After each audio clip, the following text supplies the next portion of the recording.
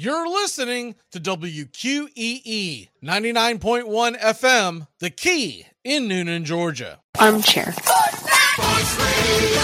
You're listening to the Armchair Quarterbacks Sports Radio, #1 sports station. Good afternoon, and this is your Armchair Quarterbacks Sports Flash.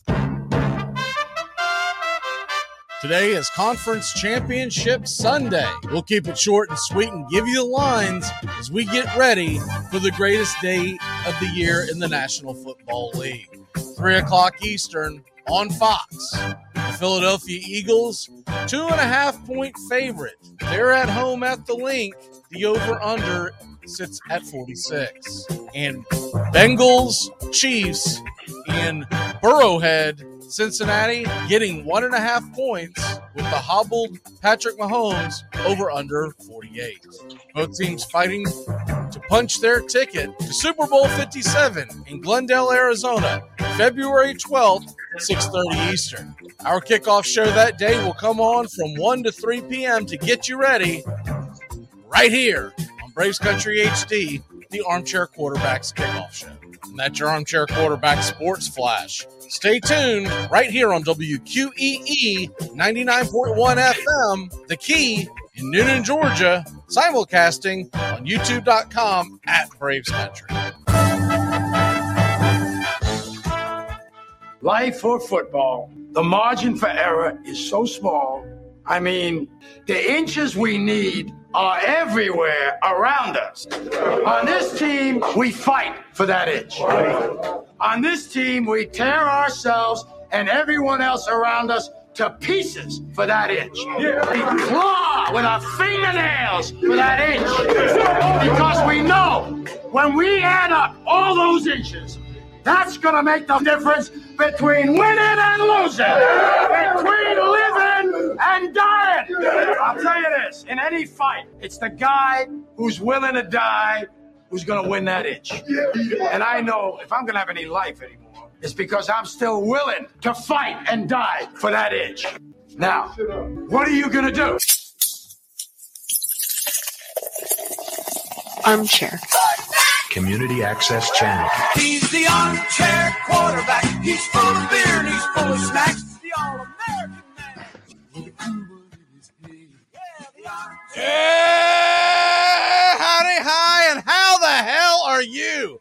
It's Conference Championship Sunday. It is finally here, the greatest day in the NFL schedule, in my opinion, of the year. And we're going to do a 2-hour kickoff show to get you going, get you started here. Welcoming in Mr. Sean O'Toole. Sean, how are you? I'm fantastic. Can't wait. Best day of the year. And Steven Troche, how the hell are you, sir? Damn, you guys couldn't have said it better. This is one of my favorite Sundays of the year. I like it. I'm just, as you can see, champion. I am ready for it. Champion. I look forward to Super Bowl Sunday the most, but as Steven knows, we always host something here, and there's a lot of cooking, and that's just fun. But from the football aspect of it, this is the best day because 2 tickets get punched, and there's still 2 dreams alive at the end of the day, right? At the end of Super Bowl Sunday, one side's really happy, and the other side's going, "Are you kidding me? Are you kidding me? Needed one more yard to beat the Rams." Or in the case of the Bengals last year, just needed to not have the worst pass interference call in Super Bowl history called on the 5-yard line. But we don't want to talk about that. Or in the case of the Titans, if they just would have called that a catch like they should have called it a catch with the Bucs Rams game in today's it would have been a different situation. The Titans would have played Sean King and the Bucs. And I'm pretty sure they'd have a ring on their finger right now. That was a real bad offense. So let's go ahead and get into it. A couple of things that we want to start off with. We'll start off with the no-way parlays. We've got a whole crew here coming today. We'll be here with you the next 2 hours, taking you all the way to the 3 o'clock hour, and we'll step out of the way for Conference Championship Sunday. So Bobby's on the way.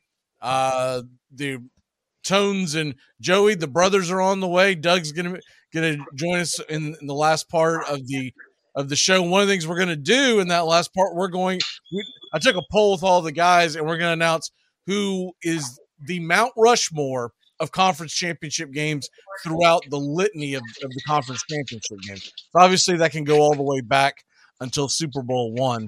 So I didn't see any votes for that at that time period. I think because we don't have too many boomers on here. Sean and I are close, but we're not quite there yet. Not quite. All right, let's go ahead and get into the No Way Parlay. I did a teaser, but we're going to open the floor for Sean first because he's the one that came up with this a while back. So, Sean, what is your No Way Parlay that you're going to throw out there today? So I've got some different player props, but I'm actually combining two of my favorite Hail Marys at the same time, which is a No Way Parlay combined with anytime touchdown scorers. So I'm actually dipping into two pools at once here. So two different names, Brandon Ayuk, who's someone I'm a big fan of, and I think is always live to pop off at any point in time. And if you throw him together as an anytime touchdown scorer with young Mr. Kenneth Gainwell, and this is going to come up again later when we kind of do a detailed breakdown of the game, I think Philly's path to victory is going to have to come from zone reads and from running it right at the Niners. The Niners are really fast, really long, but not super big, especially on the defensive line, and that's where I think Philly's advantage is. So if you put Ayuk and Kenneth Gainwell together as anytime touchdown scorers, that is plus 1565, which means a little $5 wins you a little $78. So that is my No Way Parlay for Conference Championship Sunday. What about you, Steven? And whoever that is in the background that wants to join in. All right, so actually I've got a one of the parlays I did, it's actually in that same game, Philly and San Fran. I think that both of those defenses are super strong. I combined Jalen Hurts and Brock Purdy both to throw an interception. So on that, it is not a no way parlay by any means of Sean's level, but that's a nice I think it's like plus 250. Okay. So what I did on mine was I did a teaser parlay, and let me pull it up real quick so I got the exact numbers of when I got it. I actually placed this thing Friday evening, I believe. So do the math, but basically it's a 13-point teaser, four-team 13-point teaser. So you're getting basically 140 back, minus 140. So for instance, if you bet, I want to say it takes $21 to make 15. Okay. So if you put 210 down, you'd make 150, so on and so forth. So I took the Bengals plus 14.5 because I think that's going to be a close game, and I don't envision that game getting blown out in any shape or form. San Francisco plus 15.5 because I know a lot of people think that Philadelphia is just going to run them off the field. I don't believe that. I think it's going to be a hard-fought game. I really think it's going to come down to who doesn't make the mistakes, and will it be Jalen Hurts that doesn't make the mistakes, or is it going to be Mr. Irrelevant that it suddenly becomes relevant because he doesn't make the mistakes? And I took the over in the Niners-Eagles game because I do believe there's going to be some points scored there. So that takes you all – by the way, I don't know if I said, but San Francisco goes up to 15.5. Sorry, I don't think I said that. The over in the San Francisco Eagles game then drops to 33.5. That's all you got to clear? I think that's very gettable. I actually like the over in their actual game. And then I'm taking the under in the Cincinnati-Kansas City game because I think both teams, especially Kansas City with the injury to Mahomes, no matter what you're seeing, I do believe he's going to be checked down Charlie. And if you can get the over all the way up to 61.5, that's going to be a really difficult number to hit. I don't even think the 48.5, depending on what book you're looking at, gets hit, because we always have these dances of sugar plums in our head that, it's Mahomes versus Burrow, and even if Mahomes was healthy, right? Everyone's going, oh man, and then this could happen, and this could happen, and this could happen, and then you get to halftime, and you're like, it's 10-6. What the hell is going on? My life is over. So that's I don't think they're going to get to 61.5 anywhere near that number. I really see more, no matter who wins. I think it's going to be a 23-20 type ball game. I really do. I know that the last two games have actually been, what did we pull up the number the other day? 27-24 was the last two scores to take you to 51. But the more you get familiar with an offense, the better the defense gets. And I do believe that Cincinnati's actually playing a really good defense right now, and that Kansas City front four is going to put pressure on Burrow. So I don't know how much up and down the field there's going to be. All right. Anyone else got any parlays they want to throw out there? Any kooky duke ones that you're like, you know what? What if? I don't know, like I'm sure I'll have some of those way, too late for this show. But I actually found one of my teasers, and it's basically what you just said, but the complete opposite. It's Kansas City +8, San Fran +9.5, and then the KC Bengals over 40. So you took San Francisco and Philly and Kansas City. Yeah, but I also got this earlier in the week when Cincinnati was the favorite. So I got KC at +8. Yeah, my only concern with that is that's the one game that I'm a little concerned that could not get out of hand. But what if Mahomes is really hurt and he can't make it all the way through? And then it's the Chad Henne show, and they give the valiant fight, but they lose by 10. That would be my only concern about that. But other than that, I don't see Philly getting blown out. I don't see San Fran getting blown out. When the hell does San Fran ever get blown out? I don't think it's in the cards. I think you're going to get a mashing type game, but I do think you're going to get big plays on both sides. But I don't hate it, but that would be the reason why I wouldn't touch it. Let's put something together real quick just to see what would happen. If you did, let's say you went crazy and you said it's going to be upset city, San Francisco to win because you get the +20. Cincinnati right now is on an even. And then it doesn't matter because they're basically the same. Well, I guess there's a little bit of difference here. So let's say we go crazy and go, it's going to be high scoring in Cincinnati, Kansas City over. And we'll just hit the over for the 46.5 because it doesn't really matter in the other one. If you do that and you put a parlay down and you put, we'll just say $100, that's $16.14 to pay out if you can hit all four.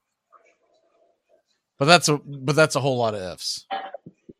And there's a reason why I'm not logged in, because I would be like, you know what? There's a chance. You're saying there's a chance. Let's go. If there's a reason my hands are not touching the computer. Hands up. There's a couple of shows that I watch, and I specifically, when I have it on, I am logged out of all betting apps. I'm like, nope, not even going to touch it. Don't even want my phone near me, right? Don't even want to be able to reach. Go, you know what? He's got a chance. He's got a point, man. Baylor's offense has really been struggling today. some wild ass theory that someone comes on with, and they say, IPFW, if you look at the rebounding line, next thing you know, let's go. How do I even find this game? Let's go. That jockey had us betting on a game the other night. It wasn't even on ESPN Plus. I didn't even check it, right? It wasn't on ESPN Plus. You had to go to the YouTube channel of the university, who had one phone sitting in the middle of the court. During halftime, they didn't even go to commercial. They just showed people walking around on the court. They were doing some kind of game. I don't even know what it was. And I was like, it was that night I said, I may have a problem. I'm betting on a game that is on YouTube, and it's not even getting taken down because nobody owns the rights, because nobody cares about the rights.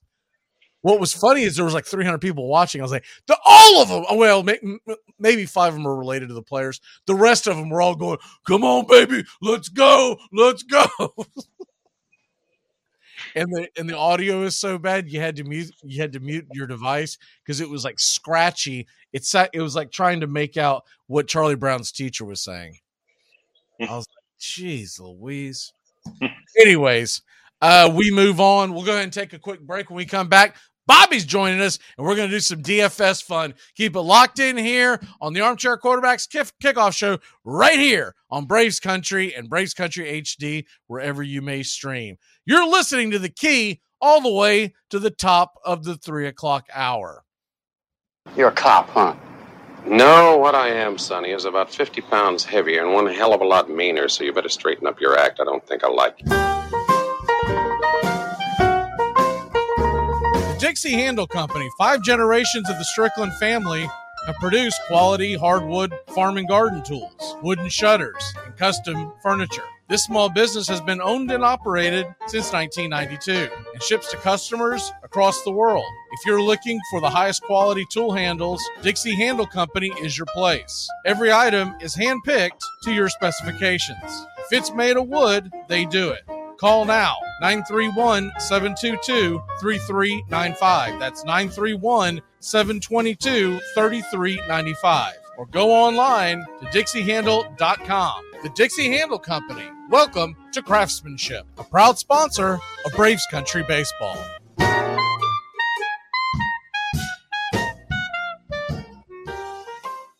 It's the best in sports and entertainment, and get locked in and locked down with Rhino Radio Penitentiary, 7 a.m. to 10 a.m. with your host, me, Ryan O'Neal, each and every morning, right here with the best in sports and entertainment, all the way from professional sports to college sports to River Dragons hockey and everything in between, including some of the very best local and national guests. It's the Rhino Radio Penitentiary, 7 a.m. to 10 a.m. Monday through Friday, right here on 99.1 FM WQEE. Wendy's only makes one kind of breakfast, your new favorite one. How do we do it? With fresh cracked eggs, oven-baked bacon, and flaky croissants. You know, the things your old breakfast wasn't doing. So toss that old news and its soggy eggs somewhere useful.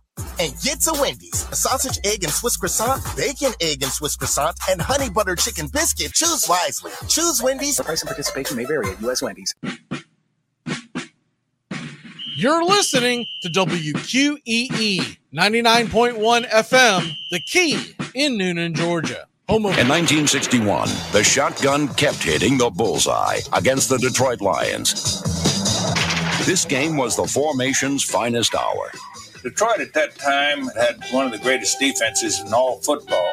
They hadn't had over 10-point average scored against them in 4 or 5 years. We had never seen the shotgun before, and they literally picked us to death. They would do 5 yards and 6 yards and 5 yards, and whatever defense that we would do, they were able to offensively take advantage of our defensive maneuvers. It was a very boring game. We lost 49-0. So really, this got the attention of a lot of people, and it should have, because it was something that nobody knew how to stop. Joe Schmidt, the middle linebacker for Detroit at that time, he told me later in that game, he said, I went into the huddle and I called every defense we knew we had and some we didn't have, and we couldn't stop you. And finally, I just went in the huddle and I said, just line up and protect yourselves. We don't know how to stop this thing. Armchair. Yeah, the armchair quarterback. He's kind of fun and he's kind of fast. The all-American man. With a cool one in his head. Welcome back. Bobby joins Sean, Steven, and I, and let the insults fly from Sean. Here we go. I'm ready. Bring him on. How are you? He looks normal today. I don't see anything crazy in that room aside from there we go. Gator flag. Good Lord, get that off the wall. What are you doing, buddy? Why are you doing that to yourself? I'd have a pretty hard time getting it off there. It's kind of stuck there. And just get a new wall. It's over. You're actually hiring a whole team to edit that out every single time he's on. All right, let's go ahead and get into our DFS. Let me go ahead and hit this button so we can share the screen so folks can see what's going on here.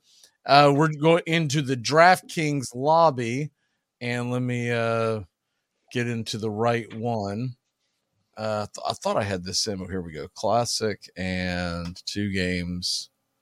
And now we got to make sure we don't. Here we go. All right, we'll go ahead and enter this bad boy right here. And all right. Whose turn is it this time? I went last week, so I know it's not me. Yeah, I don't think I've stacked us in a long time. So I'll go first. Why don't we go me and then Mac and then Bobby and then Trosh? However y'all want to do it. Next week, I'll probably bow out since there's only 2 games, and that way we don't get so many different theories, right? Mm-hmm. Or 2 teams. Not next week, but Super Bowl Sunday. Okay. Where are we going? Well, I'm going to start off with at quarterback, the MVP of Burrowhead, Mr. Joe Burrow himself, and he is again. There's not a lot of volatility here when we're down to four games, so or 4 teams in 2 games, so not a lot of theory. You're either going to be really right or really wrong. Yep, it's going to be one of the 2. But I'm going to save us a little bit on the second half of the stack because I really like T. Higgins in this matchup. I actually prefer him to chase a little bit. I think Kansas City is going to force the ball into the middle of the field as much as they can by pressuring Burrow. Kansas City does not have great depth at secondary, but what they do have is pretty decent outside secondary options. So I think they're going to force him into the middle of the field, and that's where T does his work. So Burrow and Higgins. Okay, so let me go ahead and get over here, and man, I'm going to pay it. Give me run CMC. Eli Mitchell is going in banged up. They're saying CMC is good to go, that it was much to do about nothing earlier in the week. And if there's one area of the defense that or the team that the Philadelphia Eagles have been vulnerable all year long, it's been the running game, and they would actually be ranked lower if it weren't for the fact that they get out on top of folks so much that they abandon the running game, right? Well, I don't think that's going to be the case today, and B, it's not like CMC goes away if they get behind and have to throw the ball a lot. There'll be all kinds of design passes for him. So give me run CMC. I think it's going to be hard to win without him in your lineup. Who's next? That would be me. I'm going to make sure. I know he's a cheaper option. I could save him for later, but I want to make sure he's in this lineup. Give me Kadarius Toney at 3,700. He had another double-digit game last week, and if you can get at least 10 points for 3,700, that's great value. You can get him and spend that money elsewhere, and won't have to worry about the points. All right, Steven, where are you going? Bobby, I love that you did that because it allows me to spend up. Mm-hmm. I know I was all over Travis Kelce this week. He's 7,800, but I'm going to save $800 there. And I'm just going to say one thing first. DK Metcalf, 10 for 136, 2 touchdowns. CeeDee Lamb, 10 for 117. That's the last 2 games against San Fran. Give me A.J. Brown at 7,000. He's gonna absolutely explode this game. Okay. See where we Sean, where are you going? Yeah, we need to get into some cheap territory. So I'm gonna save us a boatload of money at the tight end spot. And I'm going to take a name that I don't think a lot of people spend a lot of time thinking about. And this is one Mr. Hayden Hurst, who has become a favorite target of Mr. Burrow, especially on those 3rd and 7s and especially in the red zone. I'm not expecting a lot in the yards category here, but he has all the potential for a Dalton Schultz game here. And what I mean by that is the Dalton Schultz game, a couple weeks ago against the Bucs, where I think he had 4 catches, but 2 of them were for touchdowns. So Hayden Hurst, $3,000. So I'm going to go to the defense. I don't like the Niners. You pay the most, and you're going up against the most volatile offense, right? I'm not big on the Eagles because you're paying $2,800, and the 49ers will they're going to get their points. I'm not going Chiefs because they're the Chiefs defense. So give me the cheapest one of the bunch, the Bengals, who could be going up against Chad Henne. Let's just keep putting that out there, and I'll take my chances in what I think will be a lower scoring game than the San Francisco-Philadelphia game. By the way, I am wearing Reggie White today, so nice. Yeah. But I had to cancel it up by wearing a Braves hat because I can't just wear all Philadelphia and make me throw up. Okay. Who's next? Bobby? Back to me. So how much money do we have per person right now? We have 6,900. Right. All right. Nice. I'll go right under that. I'll go with Devontae Smith. I know we're doubling up on Eagles receivers here, but he's absolutely been lighting it up lately. I don't see him slowing down. I think he'll have a big game. Maybe not as big as AJ, but I think he'll be worth the 6,800. And that will leave us for $7,000 going back to Steven. I really wanted you to go running back because we had it's so easy to fit Travis Kelce in here, but I have the money. Give me Joe Mixon at 6,500. Complete off, just to finish off that Bengals overstack almost. Okay, so what we have here is Joe Burrow at 6,800 if you're playing along at home. McCaffrey is at 8. Joe Mixon, 6,500. T. Higgins, 5,400. Tony, 37. Brown, 7,000. Hurst, even 3. And Smith is 6,800. Bengals are 2,300. And there we go. So there we go with that. And is there anything anybody would have done differently? I'll go around and around here. Steven, what's the one guy you didn't get in there that you wish you would have? Kelce. I mean, he's far and away the best tight end on the slate. Sean, what about you? Yeah, I was going to say the same thing. There's just no way to fit him in unless you take out Brown, and that kind of washes it out. So you would have to go much lower than AJ Brown to fit Kelce in, or go much lower than Mixon, like throw in Pacheco or McKinnon to try and save enough to squeeze him in there. I don't know. It's just, I think the Bengals are going to be a light show tomorrow. Bobby? I like the potential for McKinnon at 5,400. I think he could have a solid game with Mahomes being banged up. They could rely on him a little bit more, and he's still a cheaper option. If there's one guy I would have liked to have seen in our lineup that we didn't get in, it's Derrick Henry, but that's not possible. Stupid Tannehill and his stupid ankle. Or as they've been calling it, his vajankle. Who's he quarterbacking for next year? Because it feels like, I know he's not going to be here. That's a given, but I just don't know. Like it's gonna be a last man standing situation. Like there've been some good. If Atlanta strikes out on Lamar Jackson, does Arthur Smith go grab him? He had his best season under him, so I mean it's easy to draw those lines. It's not that hard. Like it seems like Brady's gonna be a Raider. It seems like Carr is gonna be probably a Texan, I would guess. It looks like Rodgers is going to be a Jet, which I can't stop laughing about. I can't wait for that to happen. I honestly think that he'll be really good with New York. I mean, I think it's a perfect fit. He will. I just the thought of just the fact that Favre was there and the New York media, and he's not a New York guy. Like the amount of entertainment I can foresee going through my brain. Like literally directly into my medulla oblongata, like somebody injected it in, is just too much for me to handle. I can't.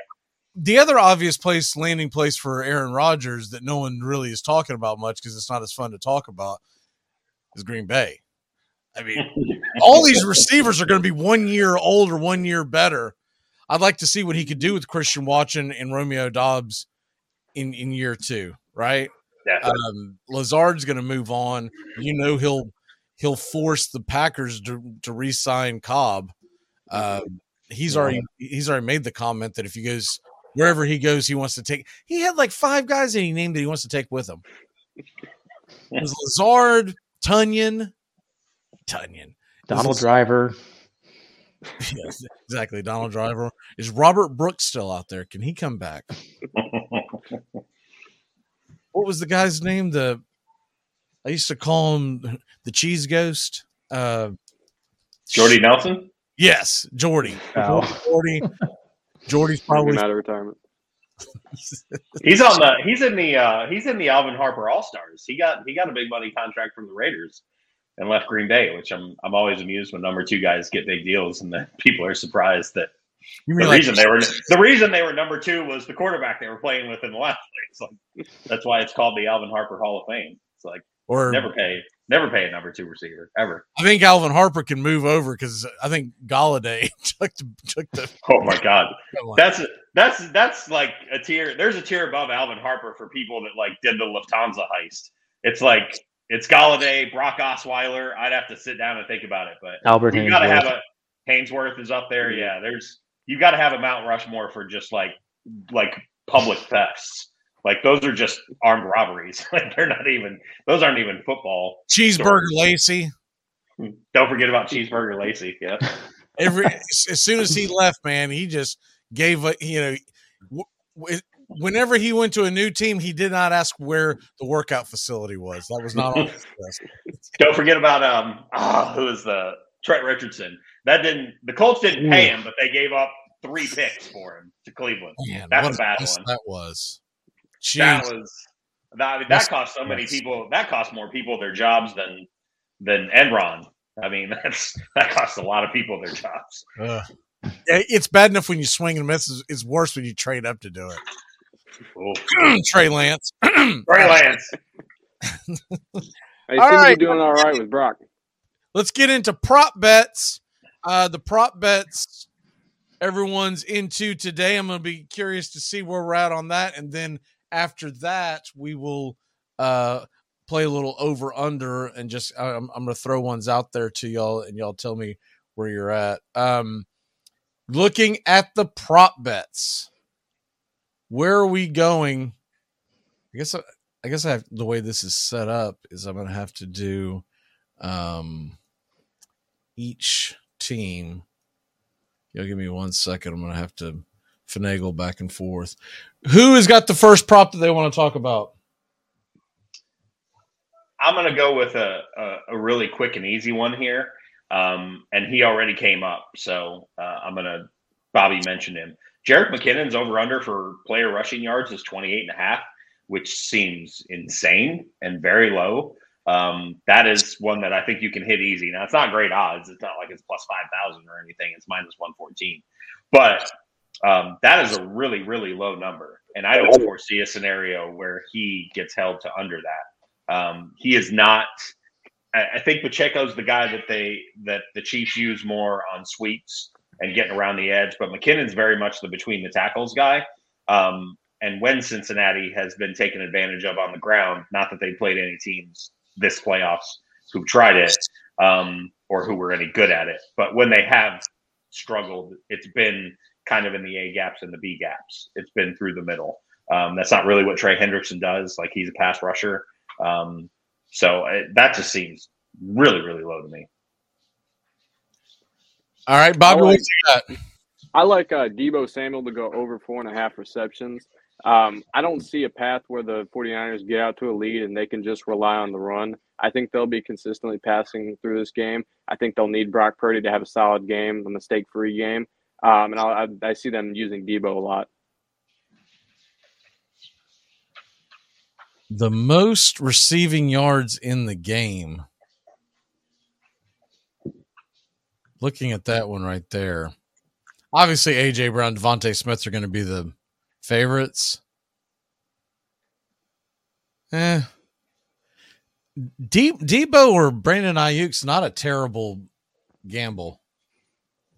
And mainly, my only concern with Deebo is a lot of his work comes in the receiving game, or in the rushing game, and especially with Mitchell out. I think he's going to see more work in the backfield. Well, what happens if Eagles get out to a big lead and they start trying to milk the clock, and then all of a sudden it's check down Charlie, and they're just playing prevent, and if it's not Ayuk and if it's not Deebo, I mean, you got McCaffrey's not likely, but you never know. He does have the big playability.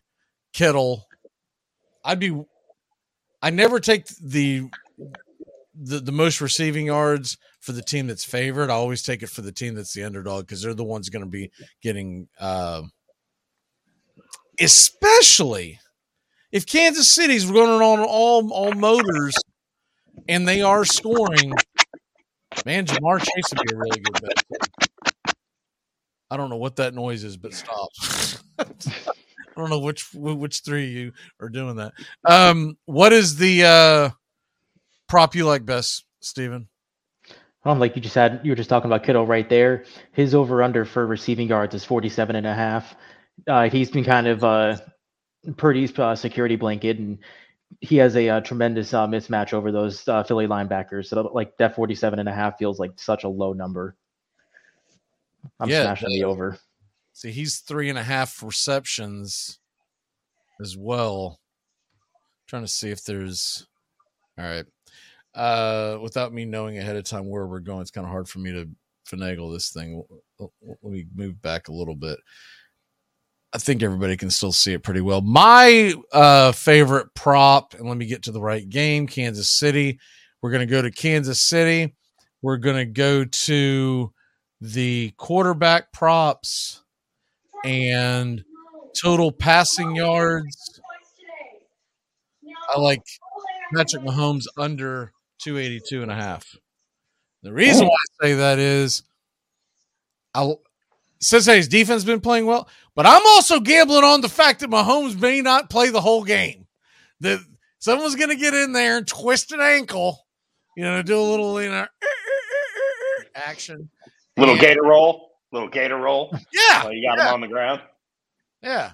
Ever notice anytime you're talking about cheating, the word gator always comes in. Always comes up. Every time. What do you think about that, Bobby? What did you guys pay Verse and Jordan Travis to come back? Wow. A lot. I'll tell you what, we paid him a lot more than you actually paid the 5-star quarterback that just transferred out of there. Hey, we got Lagway after him, so we'll be all right. You promised $13 million, but you actually paid him probably. Well, I bet he still got $1 million out of it somehow. Whatever. He can go back to Miami. I don't care about him. You don't care till he's lighting it up, and you've got not at Miami. He's not going to be. Maybe somewhere else. Is going to be manning the Gators this fall. Hey man, he'd be doing it regardless. Rashad is going to be a freshman. Graham got to get through this. How did he end up there? How did Billy Ball go? No, we're not trying to emulate what's going on in Wisconsin. All this talk about the Gators getting out of my life is making me upset because I think the Lions are probably going to draft AR-15 if they have the chance. Do you really? I don't want them to, but that's what nearly every projection system I've looked at has the Lions taking them with their own pick, which is like 15 or 16, I think, because we're not going to take him at 6. But all right, let's do some over under. I'm just going to rattle them to each guy. We'll start top to bottom. So Steven, Kadarius Toney, over under 35.5 yards. Over. I was about to say, just you don't have to finish the sentence. Kadarius Toney over everything. Bobby, Samaje Perine, 16.5 yards receiving. I'd go over in that, but I'm not super confident in it. Sean, Jamar Chase, 6.5 receptions. Give me the under. I think they're going to double him, which goes back to my Higgins point. All right, let's go to what I would like to know about this one, about this particular game. San Francisco, Philadelphia, is the rushing props on this and total rushing yards. Steven, Christian McCaffrey, 58.5 yards. I'm going to go under. Bobby, Jalen Hurts, 46.5 yards. Is that rushing? Yeah. No, it's passing. 46.5 yards. What are we talking about here? You're fair point. What year do you think this game's taking place?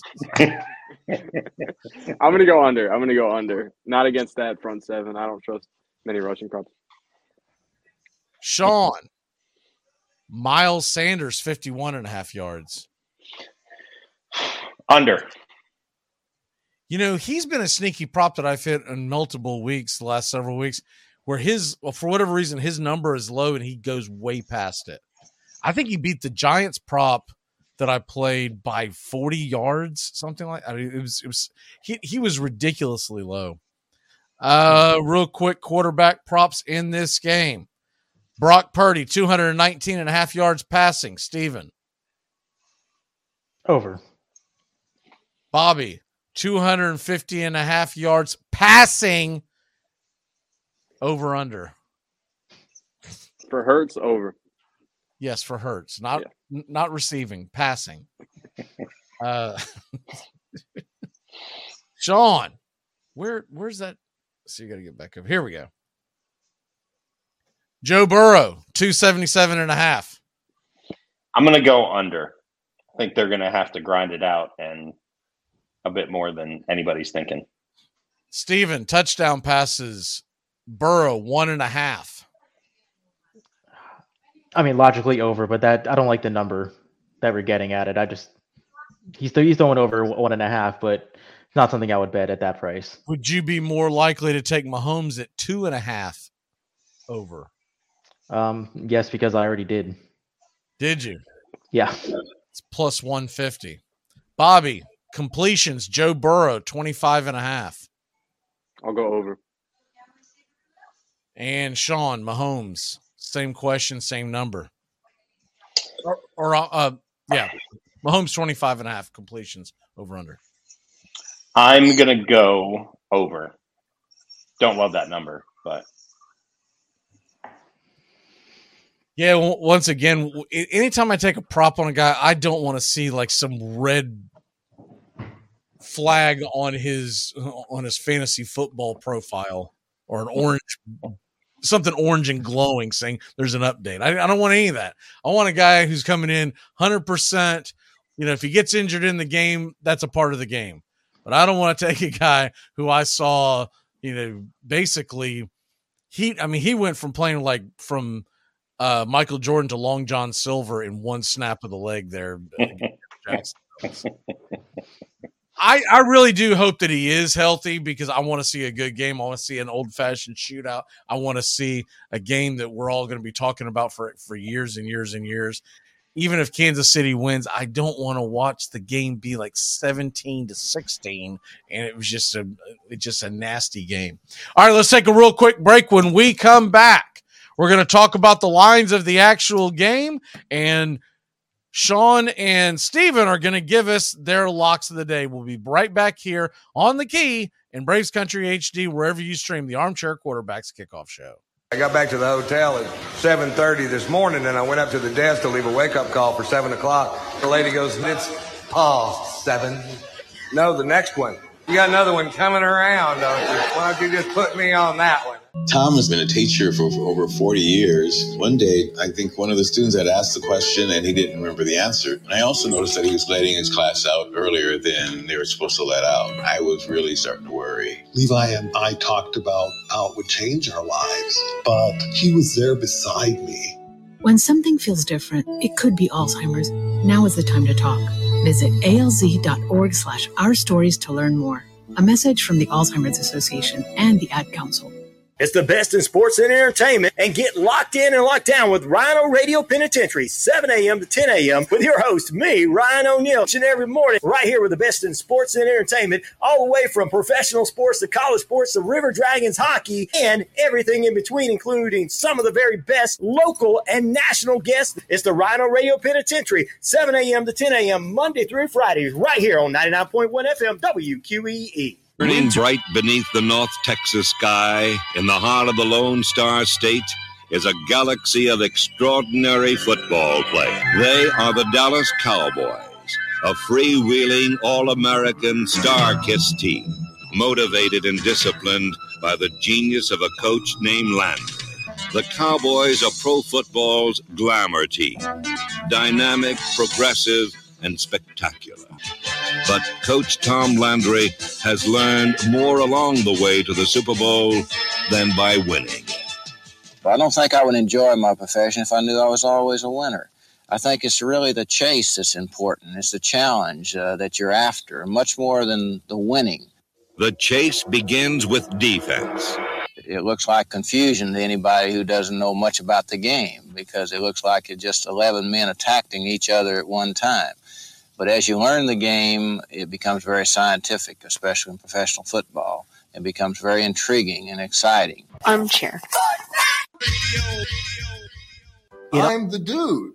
So that's what you call me, that or his dudeness or duder or, El Duderino if you're not into the whole brevity thing. He's the armchair quarterback. He's full of beer and he's full of snacks. The all-American man. Welcome back.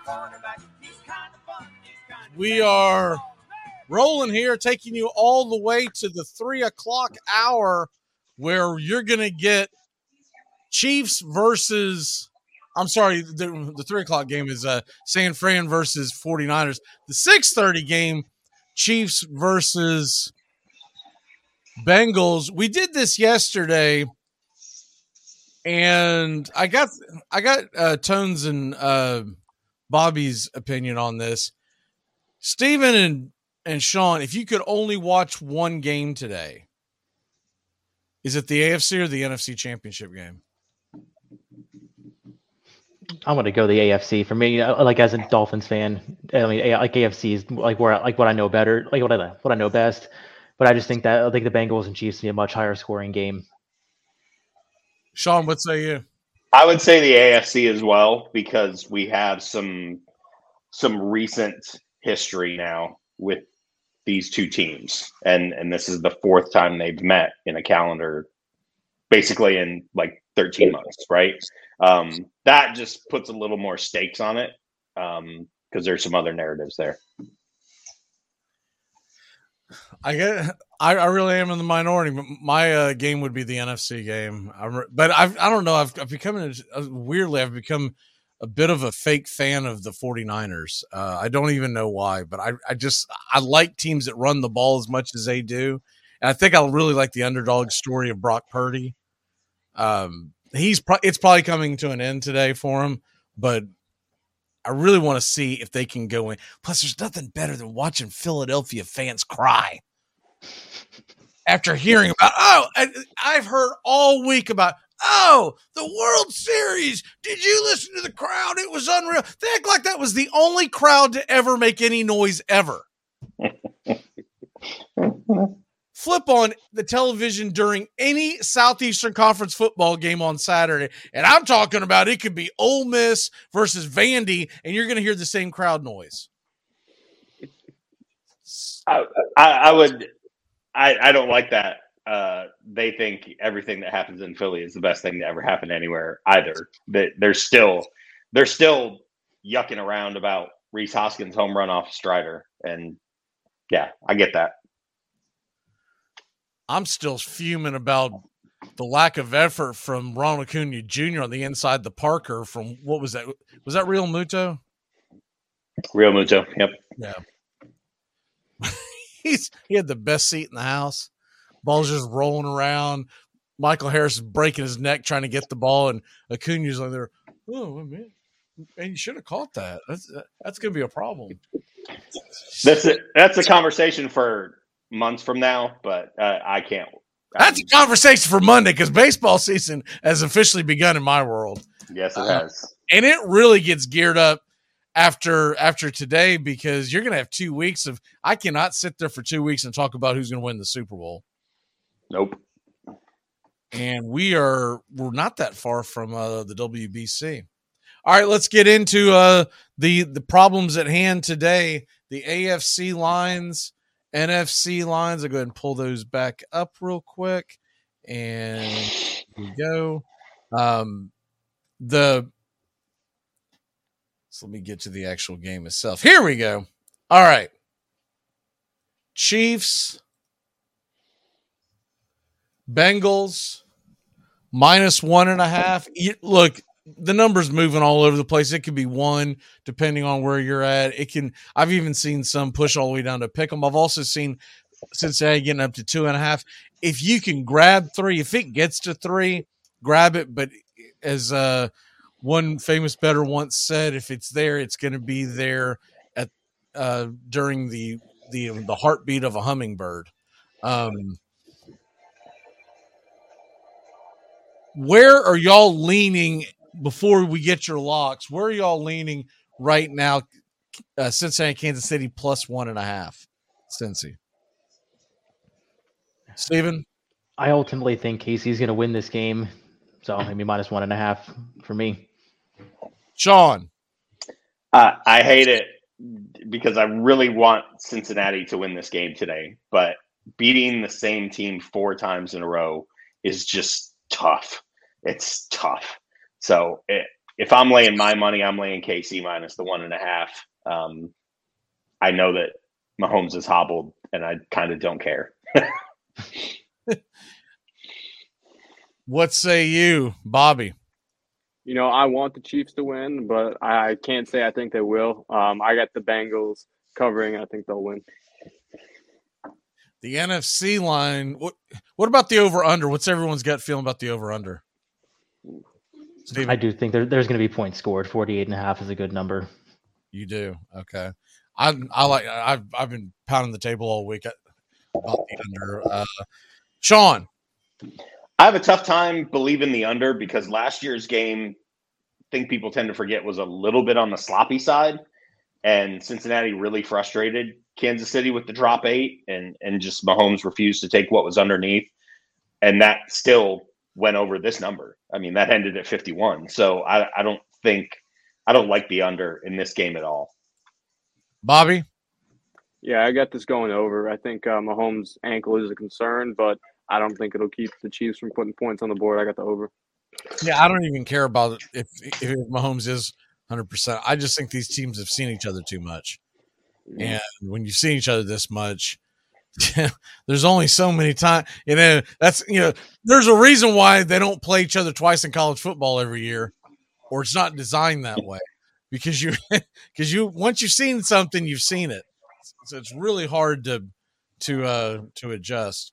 Real quick, I'm gonna go around here. These are the ones I think people sleep on that they should be paying attention to. We'll start with the early game, San Francisco, Philadelphia. The first half line is 1.5. Philly, San Fran.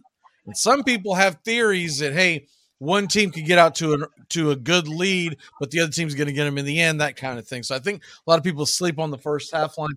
The quarter lines, to me, unless you're betting the first quarter, the rest of it's a crapshoot. It's much better to do live betting unless you have a very strong feeling about how the game's going to go and how the fourth quarter will play out.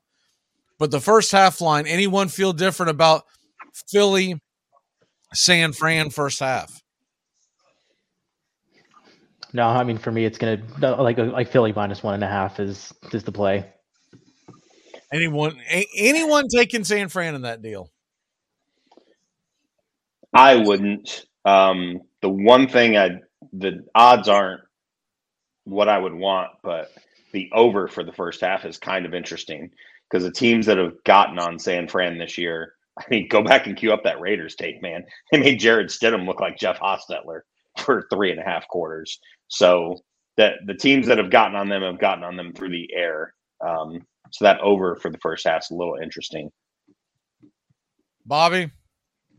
Yeah, I'm with the Eagles minus 1.5, and I'm going with the over, I'd say. I take the second half under, but I think the first half could be a little bit higher scoring. I like the over in that game just across the board. I'm a little hesitant to take the over in the first half because I could see this being like a heavyweight fight where there's just jabs in the first half, and the second half they get rolling. But man, that 23, that's that sweet spot that you like. That's that sweet spot that you like because 14-10, you clear this. So if I was gonna pick it, I would take the over in this game. Let's get to the Kansas City game.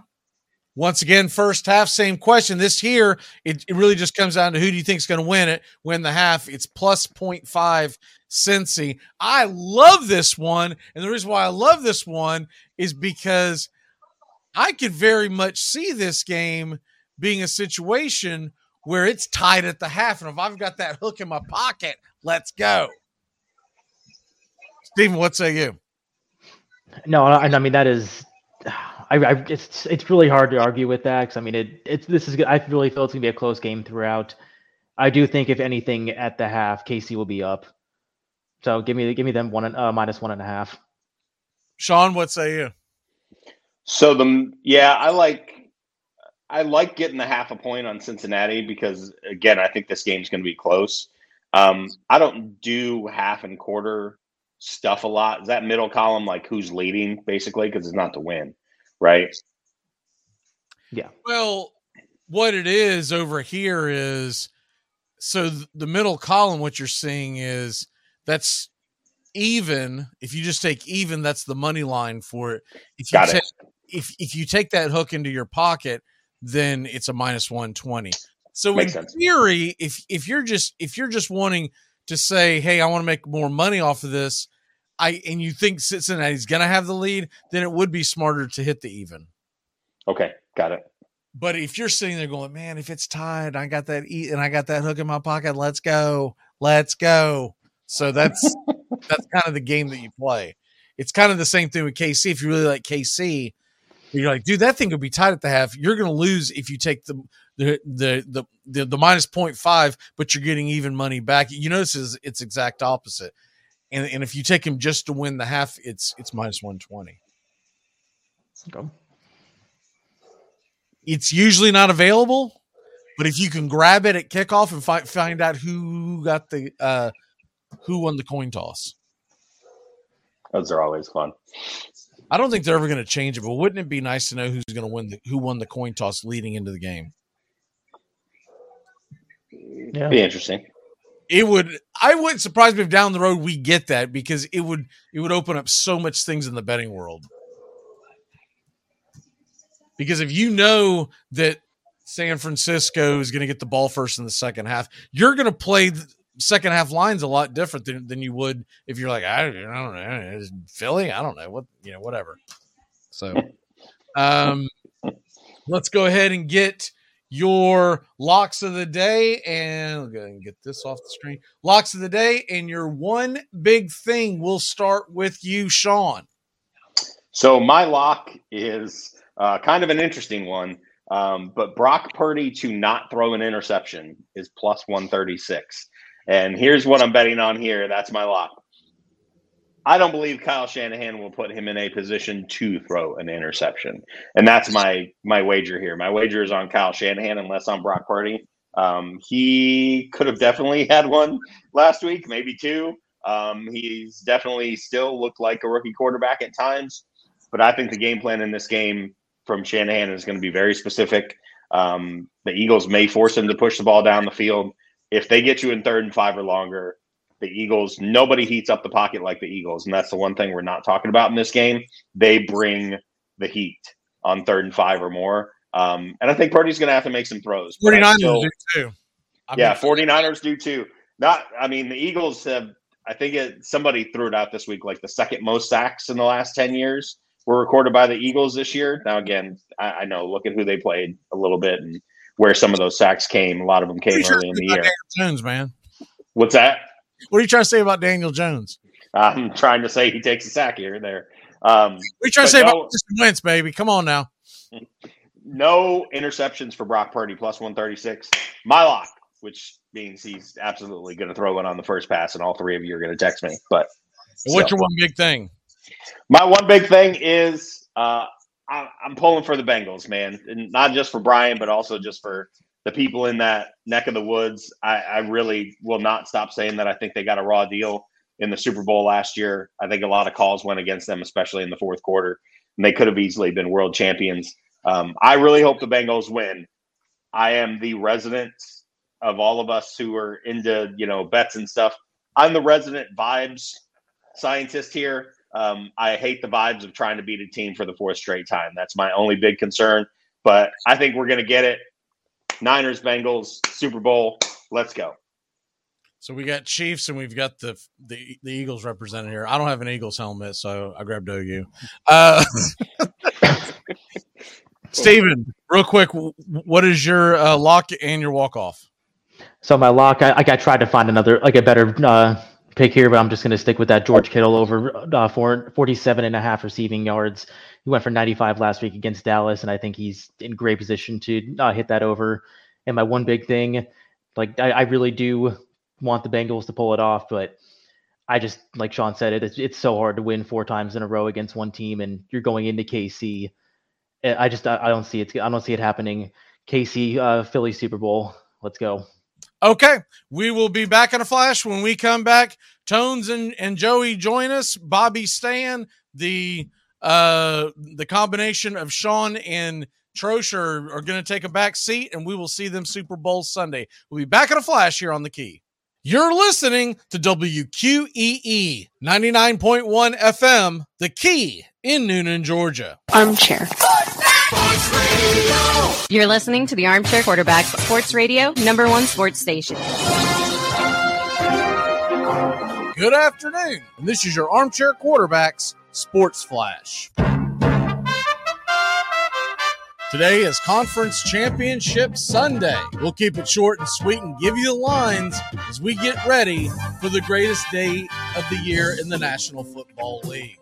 3 o'clock Eastern on Fox. The Philadelphia Eagles, 2.5-point favorite. They're at home at the Link. The over-under sits at 46. And Bengals, Chiefs in Burrowhead, Cincinnati, getting 1.5 points with the hobbled Patrick Mahomes over under 48. Both teams fighting to punch their ticket to Super Bowl 57 in Glendale, Arizona, February 12th, 6:30 Eastern. Our kickoff show that day will come on from 1 to 3 p.m. to get you ready right here on Braves Country HD, the Armchair Quarterbacks Kickoff Show.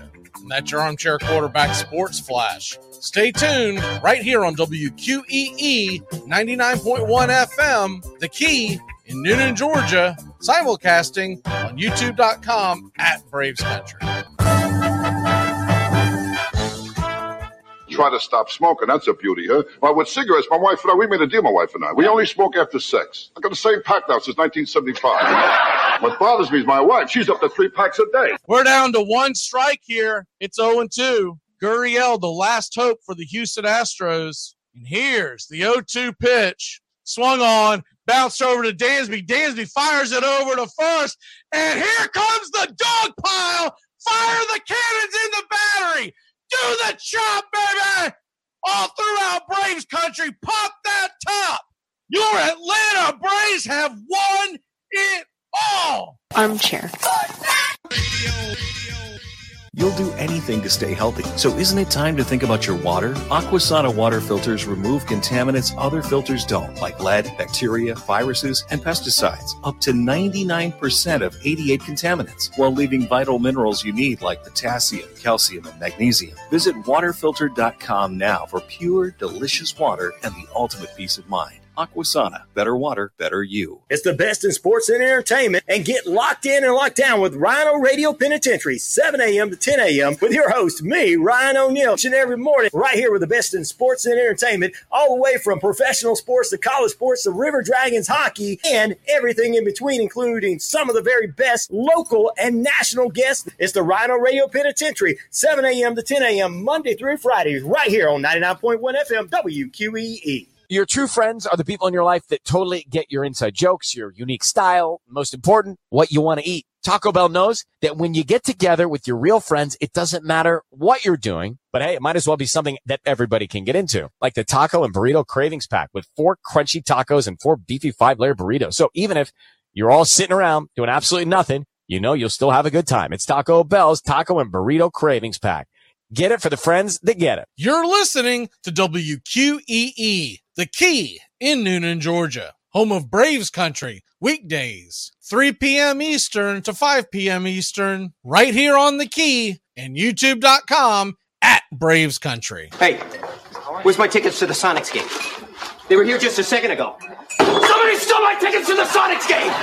This stinks! This is total BS! This is... Oh, got it. Okay, where's the French fries? I ordered French fries. This stinks! This is total BS! Eddie Vermoyen's gonna... Oh, here they are. Where's my power bar? I had a power bar here. Someone stole my power bar! This stinks! This is total BS! This is... Oh, here it is. Hey, where the hell's my assorted tape? This is total. Got it. Armchair.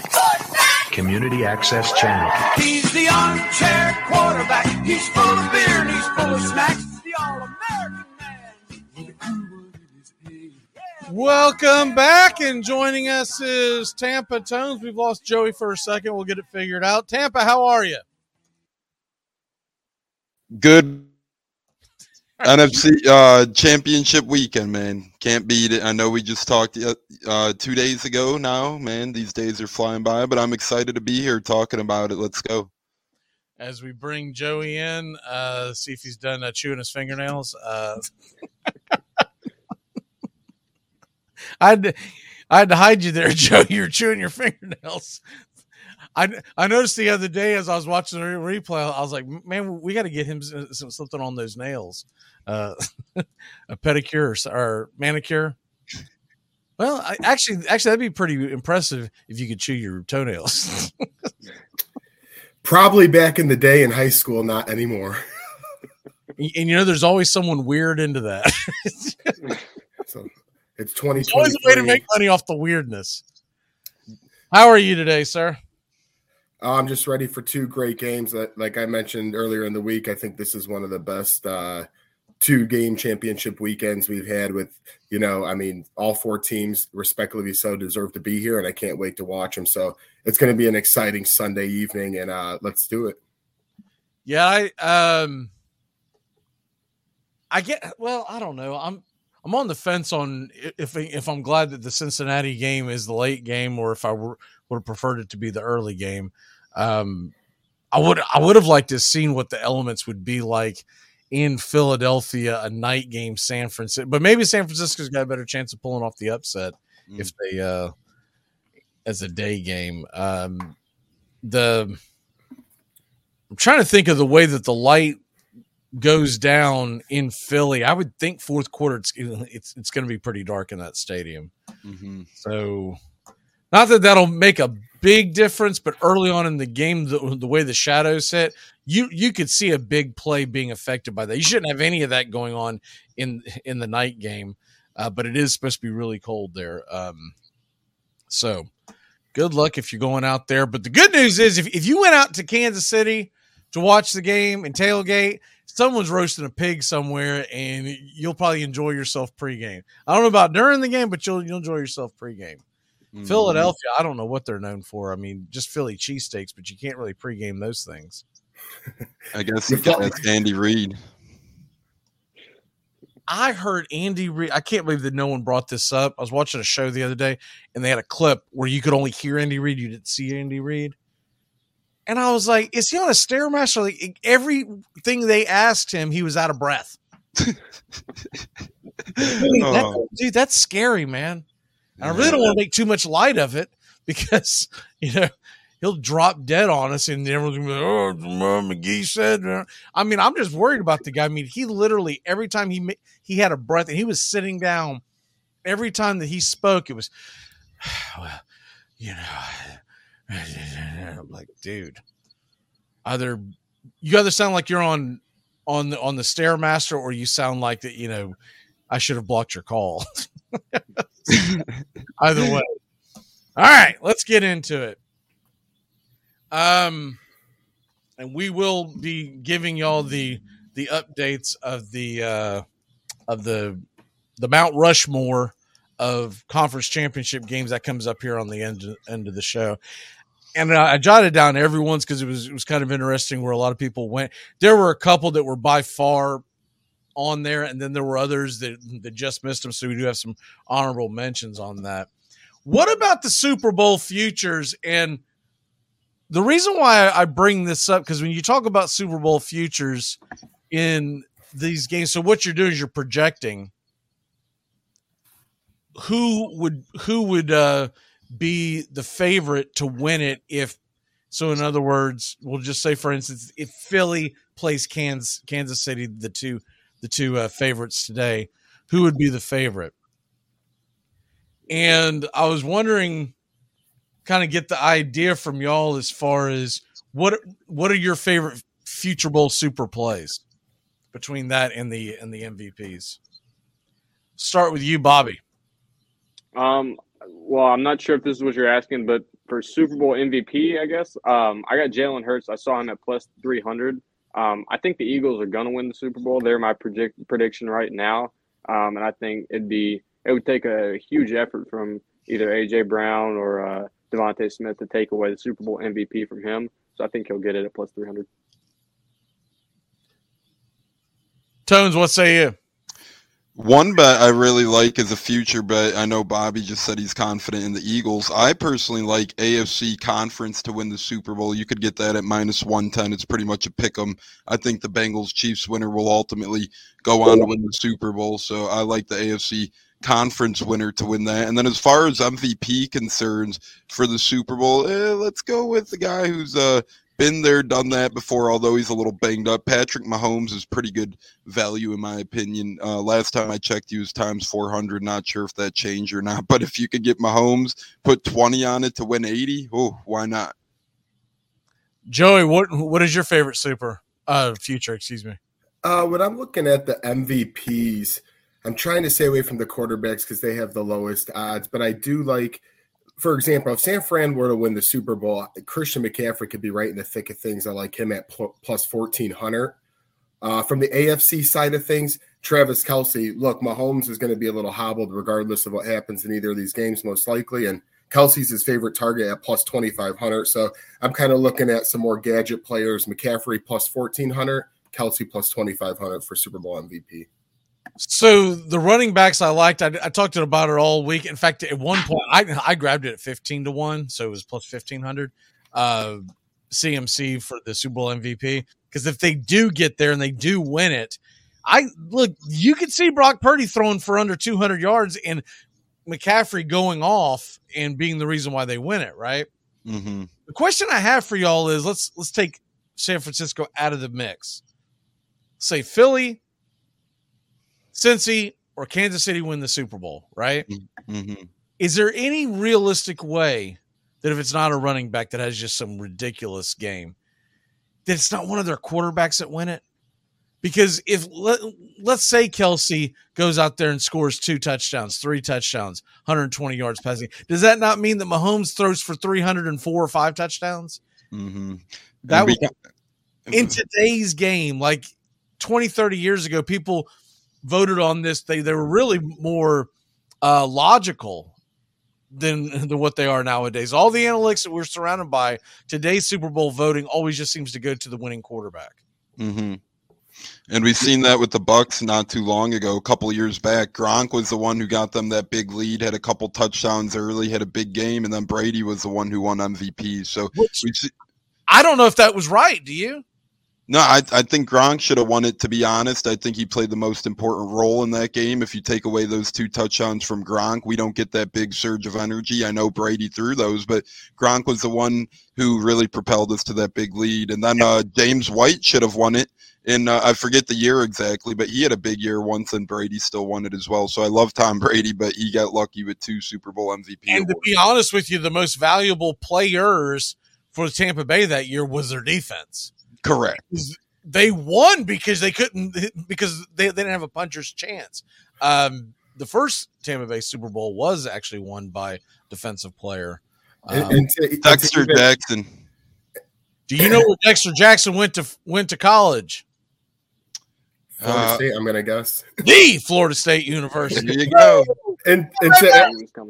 And to add on to top of that, Peyton Manning's first Super Bowl in 2006 against the Bears, he was not close to the MVP in terms of statistics, and they just gave it to him. So it is very hard, to your point. I know Kelce was one of my plays, but sometimes, the star power quarterback name, they win the Super Bowl and they don't have a bad game. They're just going to win it simply. By the way, he wasn't the first Seminole to win the Super Bowl MVP. Anyone have a guess of who that may have been? No Googling. I don't even know if you could Google it fast enough. I don't want my hands anywhere up here. I'll just. They've named an award after him, Fred Biletnikoff. Yeah. So here's the interesting one. If you really think that Cincinnati's going to win on today, and you think that they're going to win on Super Bowl Sunday, they're plus 290 right now to win the Super Bowl. That's an interesting one. Now, San Fran's got the best odds at, or highest odds at plus 350. But you have to be a big-time San Francisco homer to believe that, right? Mm-hmm. Because if they do win, they're going to be an underdog in the Super Bowl no matter who they play. If they play Cincy, it might be a pick 'em, but I think the line would swing to Burrow. That's why I kind of like the AFC conference championship at minus 110, because either way, I think they're going to be favored, perhaps, especially if San Fran wins. And I like that. Get the odds while you can and a pick 'em at minus 110. And the lowest odds right now is for Philadelphia, plus 240. And actually, FanDuel, it's plus 230. Those are terrible odds. Because you're that's basically parlaying that they win today and that they win Super Bowl Sunday. Mm-hmm.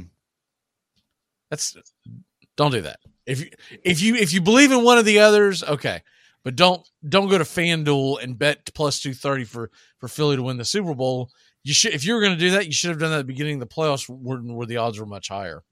At this point, you're better off just betting today and then betting again on Super Bowl Sunday. Let's get into we've already hit the MVP race. Real quick,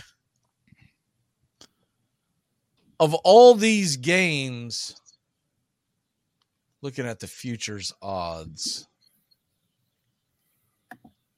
here's one that the NFL MVP. I'll pull up the numbers real quick. To win the NFL MVP, Hurts and Mahomes are sitting dead even at plus 350. Mm-hmm. Joe Burrow as well. I must have pulled up the Super Bowl odds. Okay. It said NFL MVP odds in it, and I pulled up the Super Bowl odds. But you know what? Let's get back into that. That's actually a little more interesting. Who is going to win the MVP this year? For the regular season. Bobby. Patrick Mahomes. You think it's going to be Mahomes? Mm-hmm. I think it'll be Mahomes as well. Just if you take him away from that team, I think the Chiefs are a lot worse. Who should win it? Hurts, if he didn't get hurt. He's only hurt 2 games. And it was pretty obvious they needed him because they couldn't get across the 50-yard line against the Saints. Didn't Minshew bring him a W, though, or am I wrong on that? No. I don't think they won with him. No. That's why I'm gonna go at Hurts for a couple of reasons. Number one, that everyone thought, a lot of people were on that Giants train last week, kind of feeling them, myself included, and the Eagles just blew them out of the water once Hurts came back to the lineup. That team, the first 14 games of the season, was just electric. We went to Colts Eagles this year, Tones and I. The Colts are up 16-3, and then the Eagles in the fourth quarter with like 8 minutes left. Jalen Hurts just makes a couple big plays and wins it. So I think in terms of Jalen Hurts and the Philadelphia Eagles, this man isn't getting enough credit. He should be the MVP. I agree, too. I think that, look, I see Hurts as the MVP. The 2 games that he missed, Minshew played well, but they did lose in Dallas. Then he played terribly against the Saints. Mm-hmm. And Hurts had to come back and play week 18 to win that game against New York, or they would not have gotten the first round bye. So he was, 14-1 as a starter this year? Or 15-1. And I know it doesn't make the biggest difference, but he also made the biggest leap, obviously, out of these other quarterbacks. Like Mahomes, he's built himself up already. Joe Burrow, he went to the Super Bowl last year. I know it doesn't play a huge factor, but Hurts' leaps and bounds this year from a rookie to now, more credit to him. The other thing is this whole narrative that people have of, well, it's the system. That's why are we going to try to sit here and pretend that Mahomes isn't benefiting from Andy Reid's coaching? I mean, come on. What are we talking about? I think Mahomes will get the MVP just because he's already got the first team All-Pro nod over Hurts. I do think Hurts has a great case for it, and I'd probably vote for him if I had any say in it. Looking at how different the team was when he wasn't in the lineup, it was night and day. He's been huge for that team. And I'll tell you something else that I don't like about it is just across the board. I don't like the fact that everyone seems to, in the NFL and in the NBA, they always default and just give it to who they think the best player is, right? Mm-hmm. And I kind of go of the line of the way we kind of vote for Coach of the Year. You don't ever give it to the same guy twice, essentially. I would like to see more of that because I think it's more fun to have more MVPs. And the thing that annoys me as well, we talked about it briefly, but I hate how it's just pretty much a quarterback's award at this point. I mean, look at us. We haven't even mentioned another position. All we have is mentioned Mahomes, Hurts, maybe It's Burrow. quarterback's league, unfortunately. I mean, that's just the way it is. Until they change the rules back to where they allow defense, that's just the way it's going to be. Yeah, I agree, but I'm just saying some other guys are considerable mention some years. This year, maybe not, but some. I mean, years look at they're last year. really Jonathan screwed. Taylor and Cooper Kupp had two of the best receivers for their positions, respectively, and didn't really get there. So, it's just more to your point. It's just so hard these days. I mean, I'll give you an example how it's changed. So the first year that popped in my head was 1985. Marcus Allen was the MVP. You don't see running backs get it anymore. But more to the point of the voting in general, the most valuable players in the 1985 season was the Chicago Bear defense. Mm-hmm. And you could have gone – there's like 4 guys you could have given it to that had much more impressive years than what Marcus Allen did. The Raiders were good that year, but the Bears were absolutely phenomenal in a runaway freight train. Mm-hmm.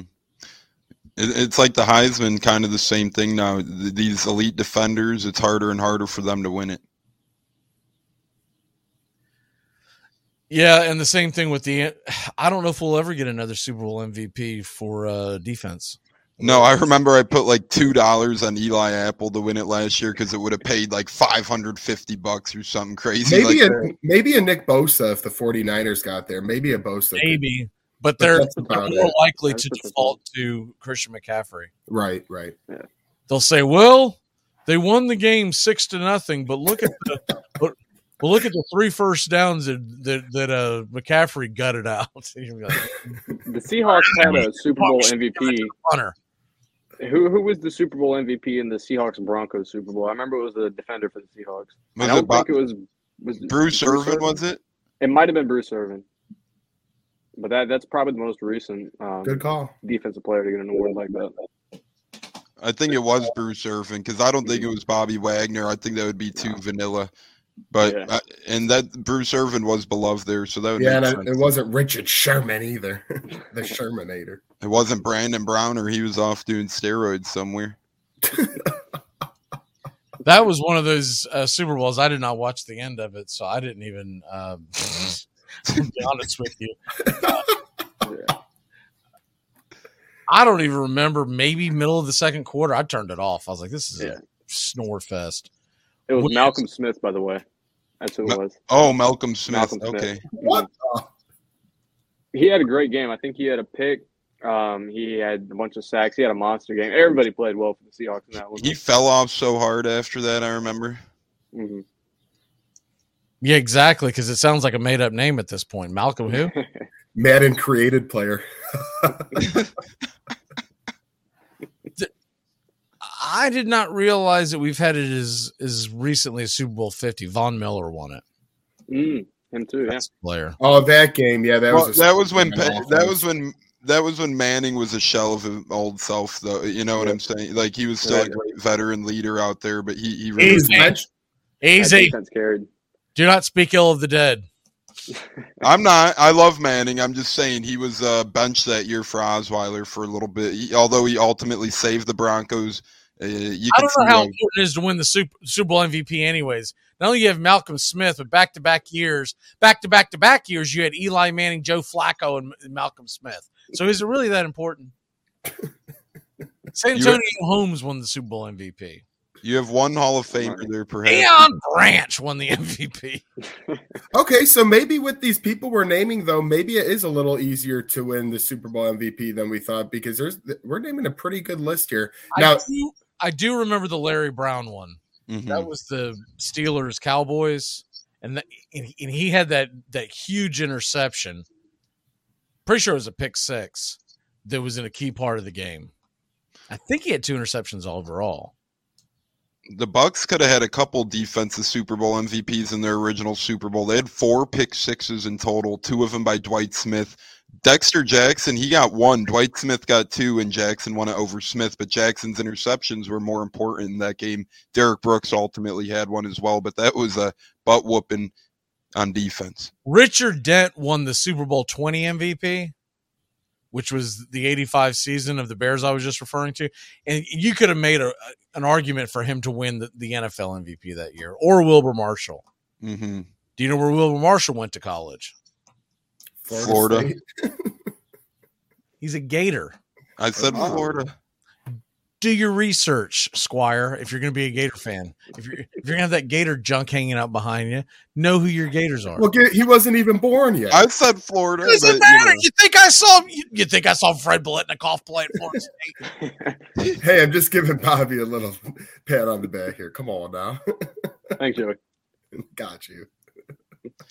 I think if you took our 4 favorite sports teams and combine them all, we're covering the whole USA pretty much. I mean, Joe Namath won a Super Bowl MVP, so it can't be that important. Broadway Joe.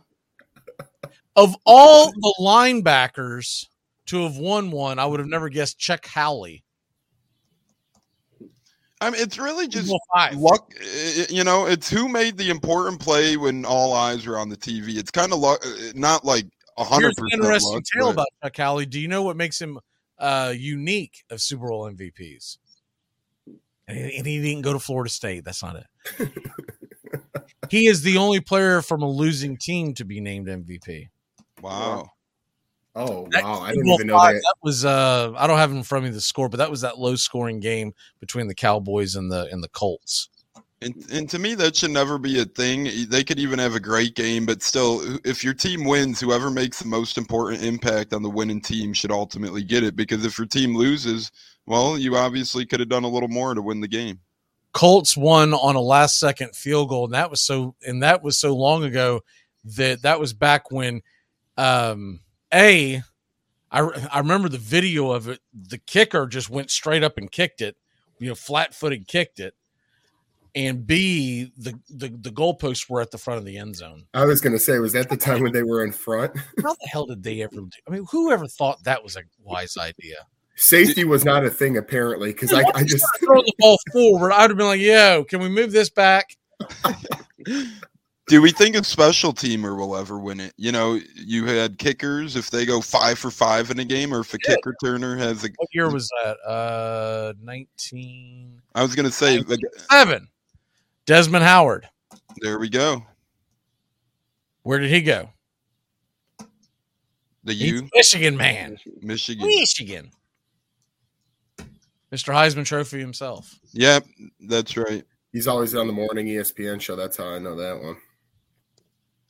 I feel like I've forgotten more football than most people will ever know. All right.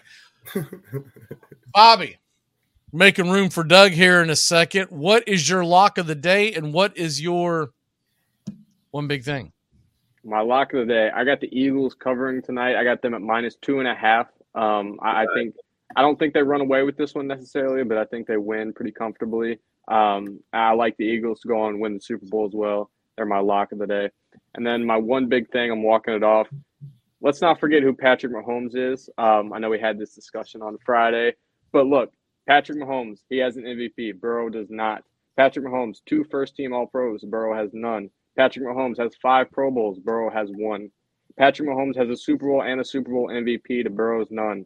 I know Burrow has been great, and I know he has Mahomes' number right now, but don't forget who Patrick Mahomes is. That's all I got for you guys. Wow. He's coming in hot. I'm bringing the evidence. We had this talk. I'm bringing my proof now. Are you wearing an Oklahoma Sooner jersey? What is I'm not. I'm wearing a Kyler Murray jersey. Yeah. No, Should Right? My walk off for you is let's not forget who Kyler Murray is. You'll see with Sean Payton. You'll see when Sean Payton's coaching him. This Oklahoma, this is for Jalen Hurts, it's not for Kyler Murray. All right, whatever. We're going to take a quick break. See ya. Bobby, we'll see you next time. Doug's joining us here in a second, and we're going to take you all the way to kickoff. We'll be back in a flash. Been all over the world, beat them all. And it's hard to believe, isn't it? Really hard to believe that so much man could be wrapped in such a good-looking package. Hey, sports fans. The Key has a brand new show. Braves Country is coming your way weekdays 3 p.m. Eastern to 5 p.m. Eastern. Drive time on WQEE. Braves Country is a Southern sports talk show with Mac McGee and the Armchair Quarterbacks. We'll be talking the Atlanta Braves and Major League Baseball, along with everything important to sports fans in Braves Country. The SEC, ACC, Big Ten, and the National Football League, and the big sports news of the day. That's Braves Country with Mac McGee and the Armchair Quarterbacks. Weekdays, 3 p.m. to 5 p.m. right here on WQEE The Key, 99.1 FM, and simulcasting on youtube.com/@Braves Country.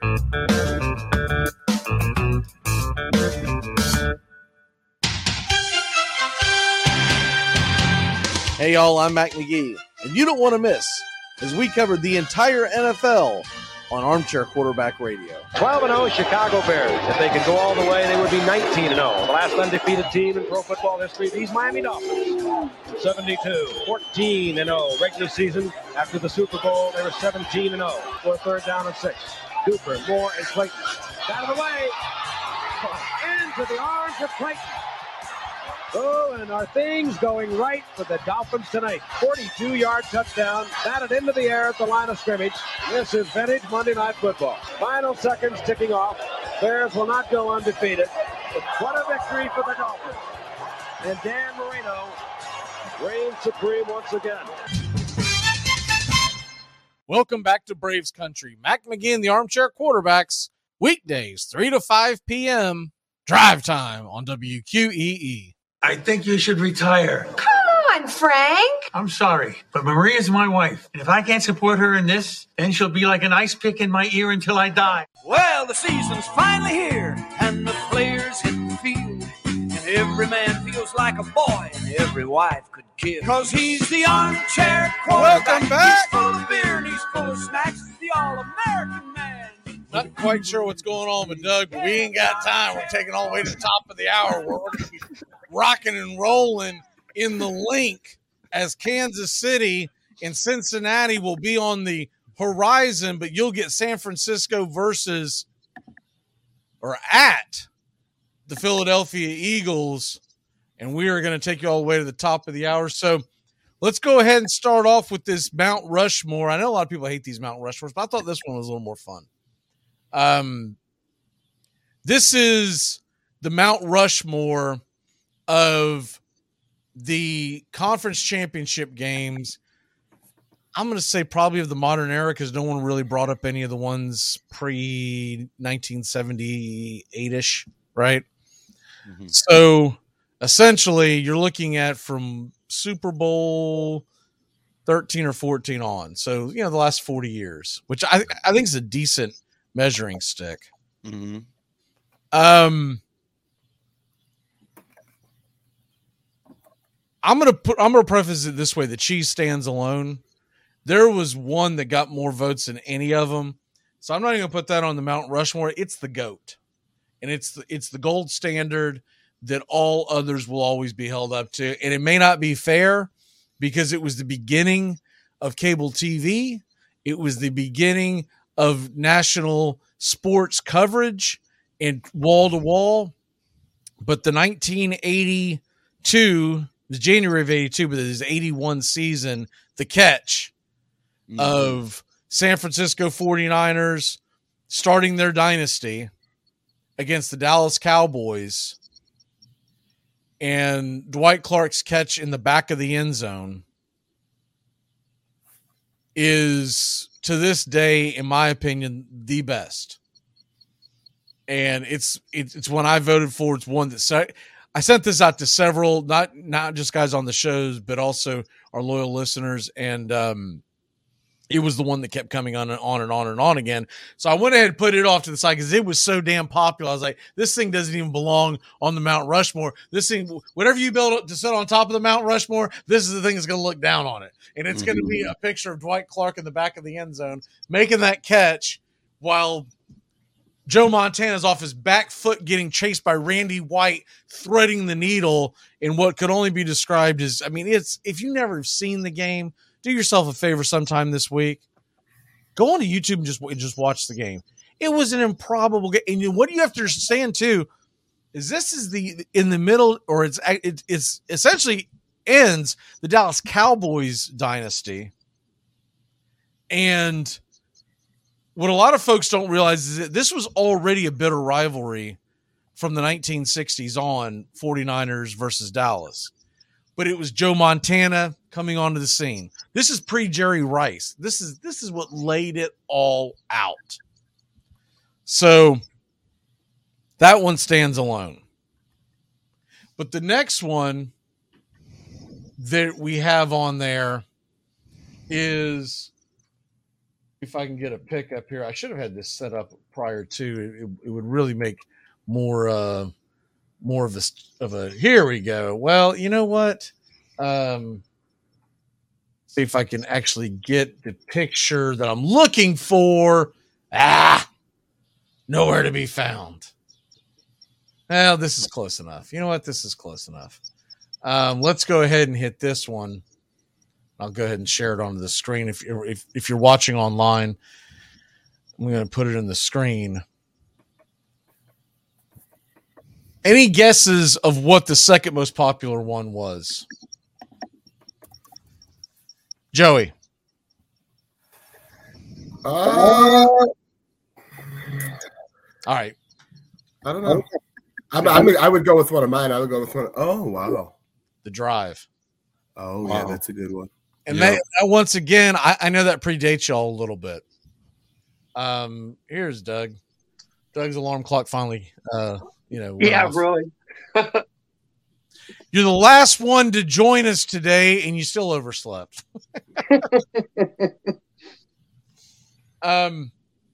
So Doug, we're going over the Mount Rushmores, and we put one ahead of all of them because it got so many votes. It didn't even belong in the same list. So the one at the very, very top was Dwight Clark, catch in the back of the end zone, the catch. Number 2, undoubtedly, was this one here, the Drive. Yeah. I remember it very vividly, and I think that was one of the first times as a young kid in the NFL that I really understood the game isn't over till it's over. Mm-hmm. And I think a lot of people forget about this, or if they didn't watch it, they're just not aware of it, is the fact that that play just took them to overtime. Yeah. But it was a 98-yard drive from their own 2-yard line. Back then when the passing game was much, much different, and it was dinking and dunking down the field in Elway. We thought Elway was heading to a Super Bowl championship. He did not. He got his clock cleaned by the Giants, but that doesn't take away the greatness of that game. Very true. So the next one, I'm not sure exactly what y'all can see because I can't see what y'all see as I'm typing it in. But the next one on the list that got the second most is there an actual meh? Well, here we go. This is close enough. We're going to go ahead and unshare this, and we're going to share the next one.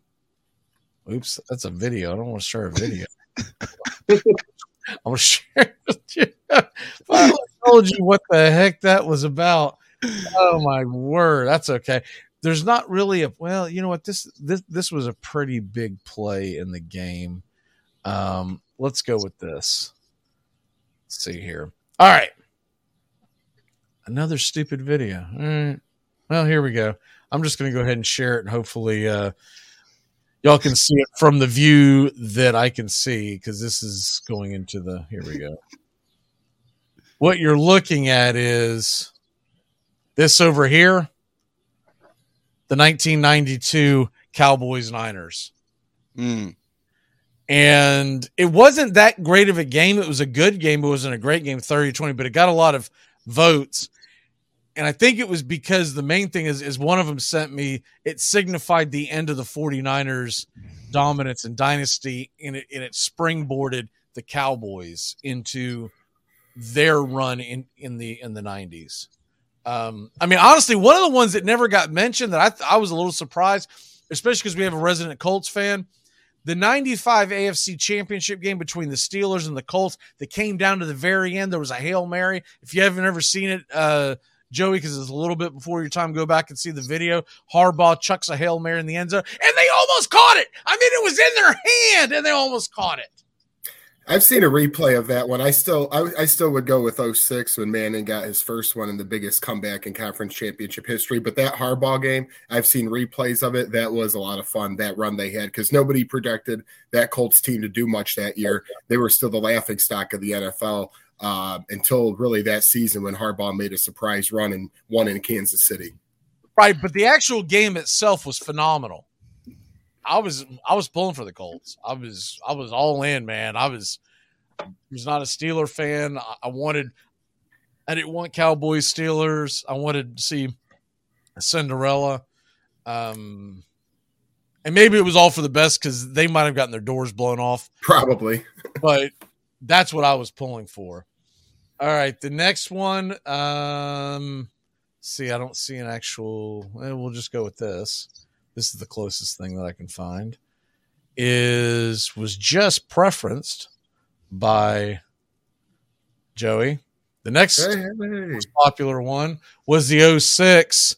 And the biggest thing that people need to remember about this one, if you've forgotten it a little bit, is this game started off 21-3 Patriots. Yep.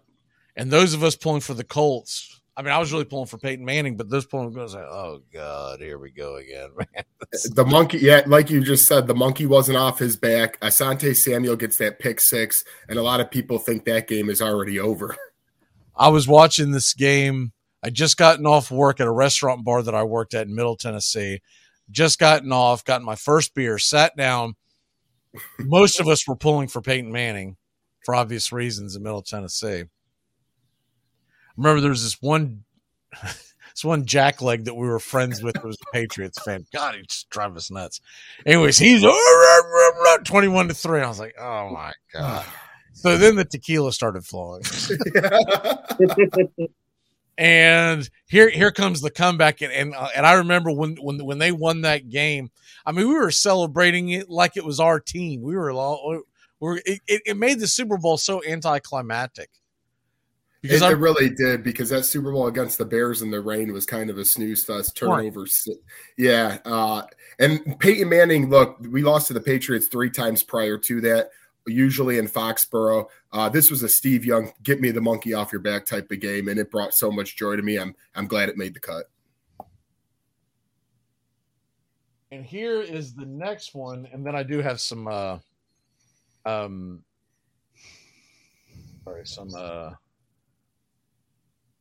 we got some honorable mentions. I probably won't do the pictures because it takes too long to navigate over. Let me see if we can find it. I'm trying to find the one shot that made this game like everybody remembers it.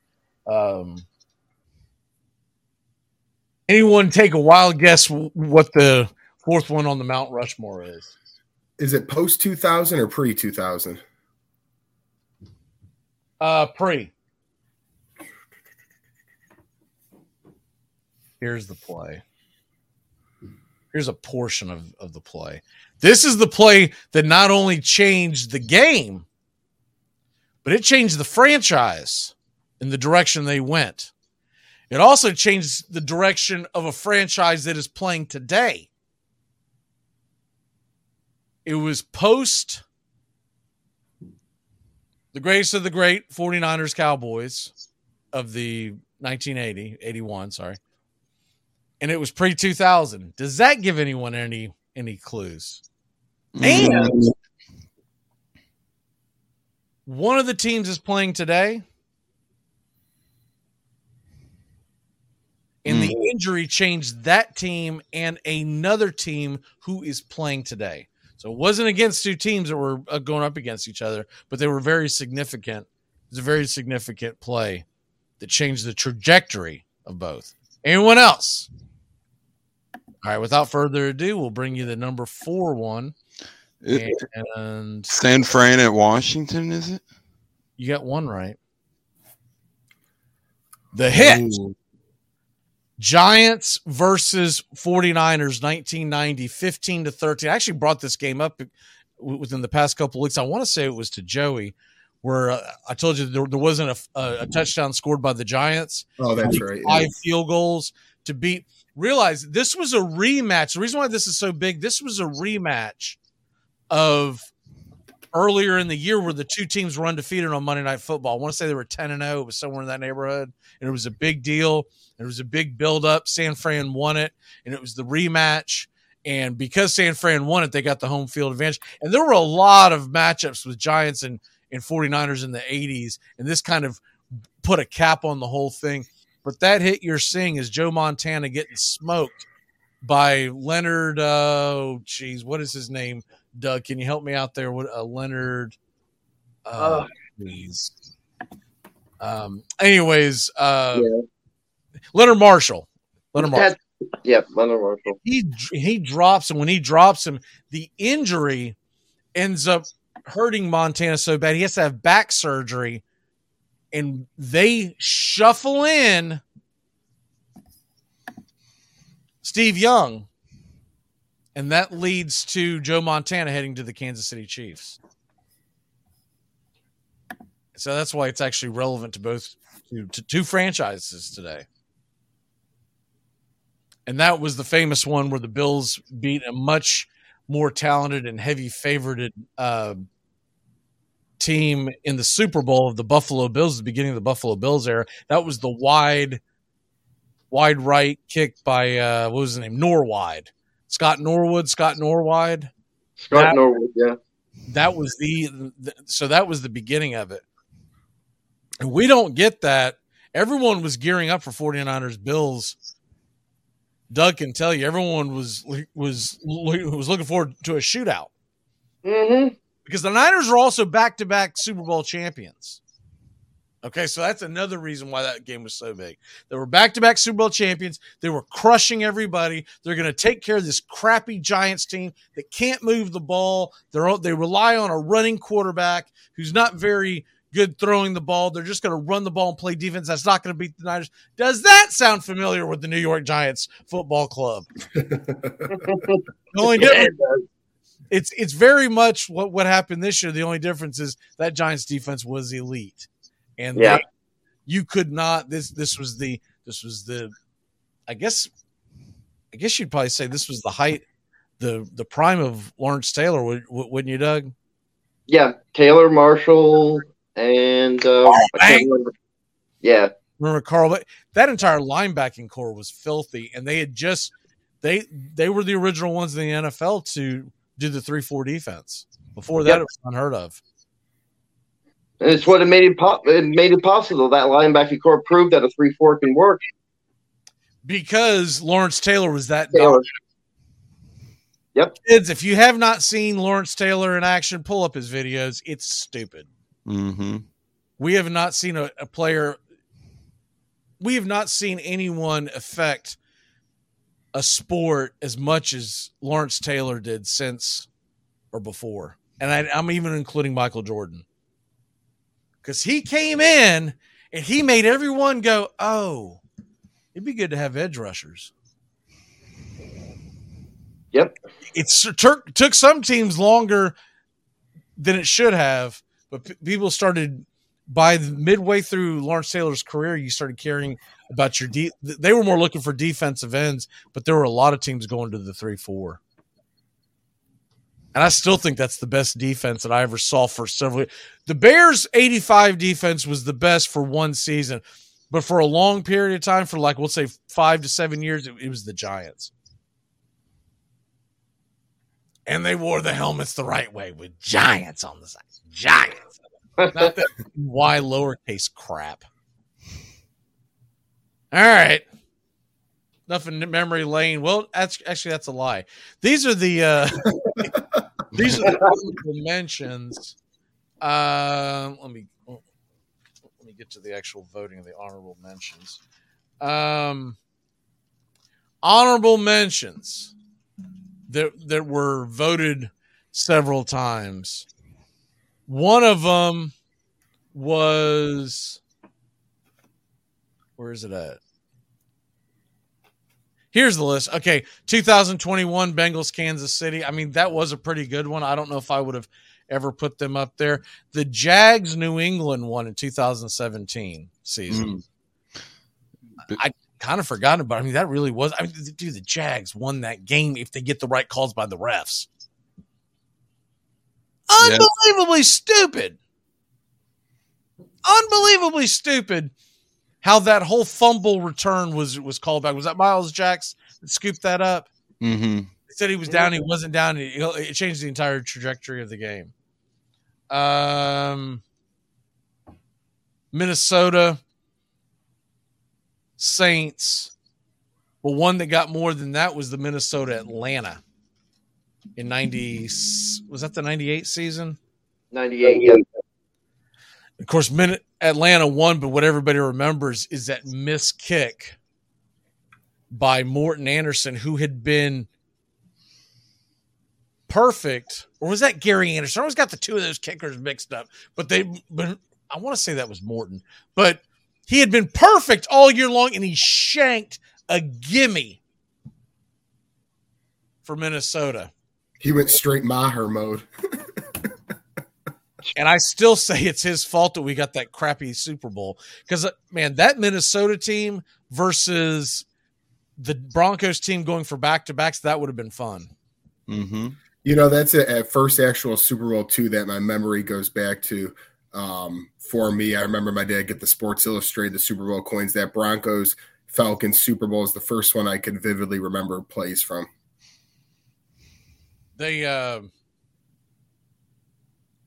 was the year of the Dirty Bird. Yep, the Dirty Bird. We got a little action figure. We got an action figure. He was like jumping sideways. I have it somewhere in my room. I don't know where it is. Gary Anderson. That was Gary. Yeah, I was going to say Gary Anderson. Don't make me feel old when that's your biggest memory. Morton Anderson was the one. At one point, he picked for he had kicked for the Falcons, but he was also a Saints kicker. Mm-hmm. Mm-hmm. I think Morton was the one that kicked till he was like 60. I mean, it was ridiculous. With the single face mask cross, I feel like he never let that go either. The single bar face mask. Yeah, the one. Yeah, I remember that. I think he was one of the last people to do it. I mean, I think he kicked not like 13, 14 years ago. I remember he wore like the 1970s bar. Yeah, that's what I'm talking about. Yeah. Speaking of things they don't do anymore with kickers, I want to see. Do you know? Let me see. I'm going to throw a name at. Doug's probably going to know this, but this is for the two younger guys, Joey and what would be the most famous one? Maybe Tony Franklin, Paul McFadden. Do you know what Tony Franklin did in kicking that you don't see anymore? Jeff Wilkins was another one. I want to know because I got nothing. Drop kick or like the drop kick? No, Tony Franklin. It used to be a big thing when I was growing up in the 80s. Not half of them, but I'd say 15, 20%. Barefoot kickers. No way. Barefoot kickers. And they swore, oh, man, you got to be able to do it because you can feel the ball better. And meanwhile, back at the ranch, they're struggling to hit 45-yarders. And do you know what Rick Dempsey was famous for other than the fact that he had the longest field goal kick forever in NFL history? Oh, I do. Oh, I know you do. What made him different? Dempsey had half a foot. Yeah. his foot had been, I don't know, he'd been hitting some kind of accident, some kind of farming accident, one of those types of things. I mean, the guy from Tennessee, there's no telling what he did. But he was that his first name, Dempsey? I mean, Rick? No, I don't think it was Rick. But no, actually, Rick played for the Baltimore Orioles. Yeah, I was going to say, I was starting to think of baseball when you said that. Tom Dempsey? Tom Dempsey. That's where it was. Okay, That's Tom it. Dempsey. Anyways, he got half his foot chopped off or whatever. And so he had his shoe. It looked like a block at the end. It wasn't like a typical toe going down. It looked like a block. Yeah, I'm looking at it right now. It says born without toes on his right foot. This shoe is born without it. Is that what the deal was? Yeah, he was born without toes on his right It was foot. one of those, like, farming accidents or whatever. Holy cow, this shoe is unreal. He would swing that like a hammer. I always thought it was, I mean, I don't know about you, Doug, but I always thought it was unfair. I was like, A lot of people complained about it too because it was like it's like having somebody having a golf club. It was like a big, gigantic golf club on the end of his foot, like a sandwich. Mm-hmm. Exactly. Meanwhile, back at the ranch, the rest of them were out there trying to tee off with putters. He probably struggled with a lot of other aspects, but not this one. All right, well, we got to get into it because we're running out of time. Let's go ahead and hit it. Doug, give me your lock and give me your one big thing. Lock. Bengals win by 4. My one big thing is all week, all people have talked about Mahomes' leg. The biggest thing you're going to see in this game is the Bengals defense is going to be the difference. All year long, they've had the best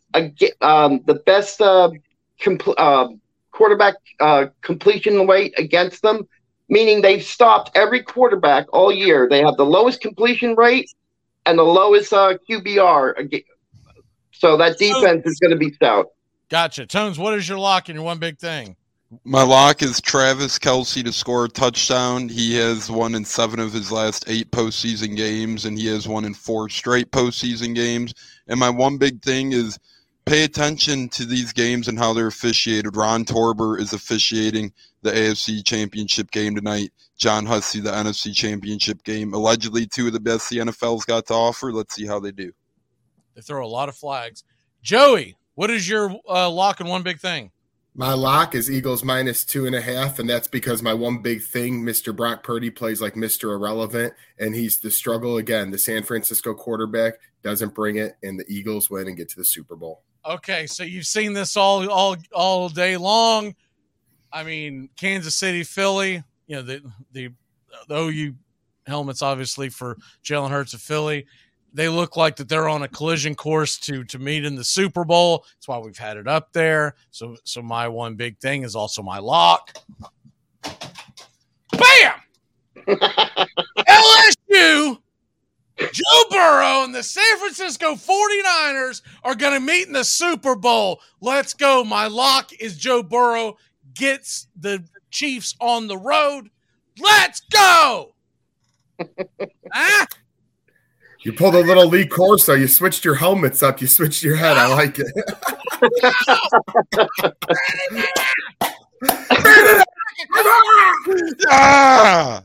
Ready to crack my toe on the side of the couch at some point? Pull a Dempsey. Yeah, don't be a Dempsey, please. Don't be a Dempsey. If I do, if they have to chop my toes off, I'm getting that special shoe, and I'm trying out for the Jaguars next year. What an ending. You know what? Falcons, indoors. Let's go. Come on. Yeah. All right, y'all have a great rest of your day. Keep it locked in here as we get ready for kickoff. We'll see you Monday to react. And I'll probably be doing the walk of shame, but we'll see what happens. Goodbye, sweetheart. Well, it's time to go. We're back tomorrow with another show. Well, unless we're fired, we'll talk to you then. Goodbye, sweetheart. Goodbye. Goodbye. Guys and gals, it's time to go. We'll see you on the next show. Same bat time, same bat channel. Thanks for listening to Braves Country with Mac McGee and the Armchair Quarterbacks on 99.1 FM WQEE, The Key in Noonan, Georgia, and simulcasting on youtube.com/@Braves Country. Braves Country comes your way weekdays, 3 p.m. Eastern to 5 p.m. Eastern. Please follow, like, and subscribe today. Armchair Quarterback Radio, your first choice for Southern sports. Something of the 5th of September. Something of the 5th of September. She said a lot that I can't remember. Something of the 5th. Can I get another cigarette, please? Can I get another cigarette, please? Yeah, I know I live to regret it. Just give me another cigarette, please.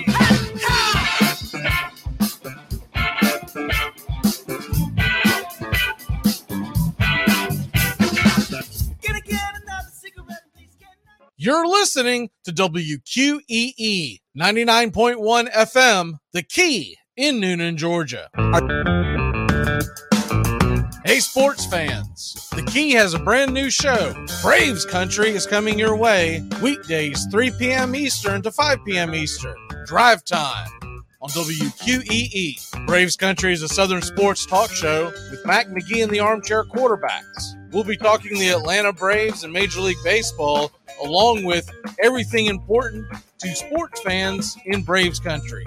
The SEC, ACC, Big Ten, and the National Football League, and the big sports news of the day. That's Braves Country with Mac McGee and the Armchair Quarterbacks. Weekdays, 3 p.m. to 5 p.m. right here on WQEE, The Key, 99.1 FM, and simulcasting on youtube.com/@Braves Country. It's the best in sports and entertainment, and get locked in and locked down with Rhino Radio Penitentiary, 7 a.m. to 10 a.m. with your host, me, Ryan O'Neill, each and every morning, right here with the best in sports and entertainment, all the way from professional sports to college sports to River Dragons hockey and everything in between, including some of the very best local and national guests. It's the Rhino Radio Penitentiary, 7 a.m. to 10 a.m. Monday through Friday, right here on 99.1 FM WQEE. Dixie Handle Company, 5 generations of the Strickland family have produced quality hardwood farm and garden tools, wooden shutters, and custom furniture. This small business has been owned and operated since 1992 and ships to customers across the world. If you're looking for the highest quality tool handles, Dixie Handle Company is your place. Every item is hand-picked to your specifications. If it's made of wood, they do it. Call now, 931-722-3395. That's 931-722-3395. Or go online to DixieHandle.com. The Dixie Handle Company. Welcome to Craftsmanship, a proud sponsor of Braves Country Baseball.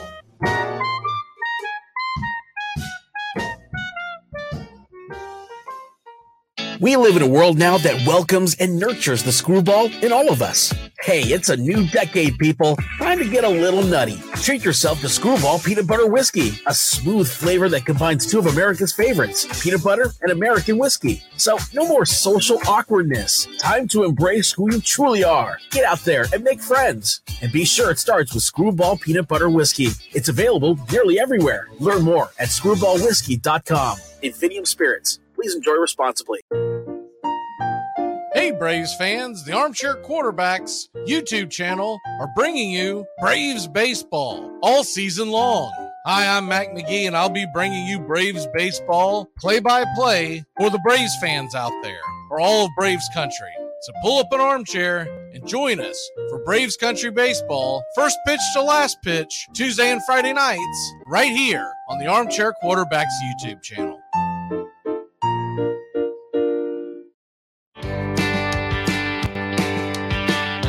Hey, sports fans, weekdays 3 p.m. Eastern to 5 p.m. Eastern, drive time on WQEE. Braves Country is a Southern sports talk show with Mac McGee and the Armchair Quarterbacks. That's Braves Country with Mac McGee and the Armchair Quarterbacks. Weekdays, 3 p.m. to 5 p.m. right here on WQEE 99.1 FM.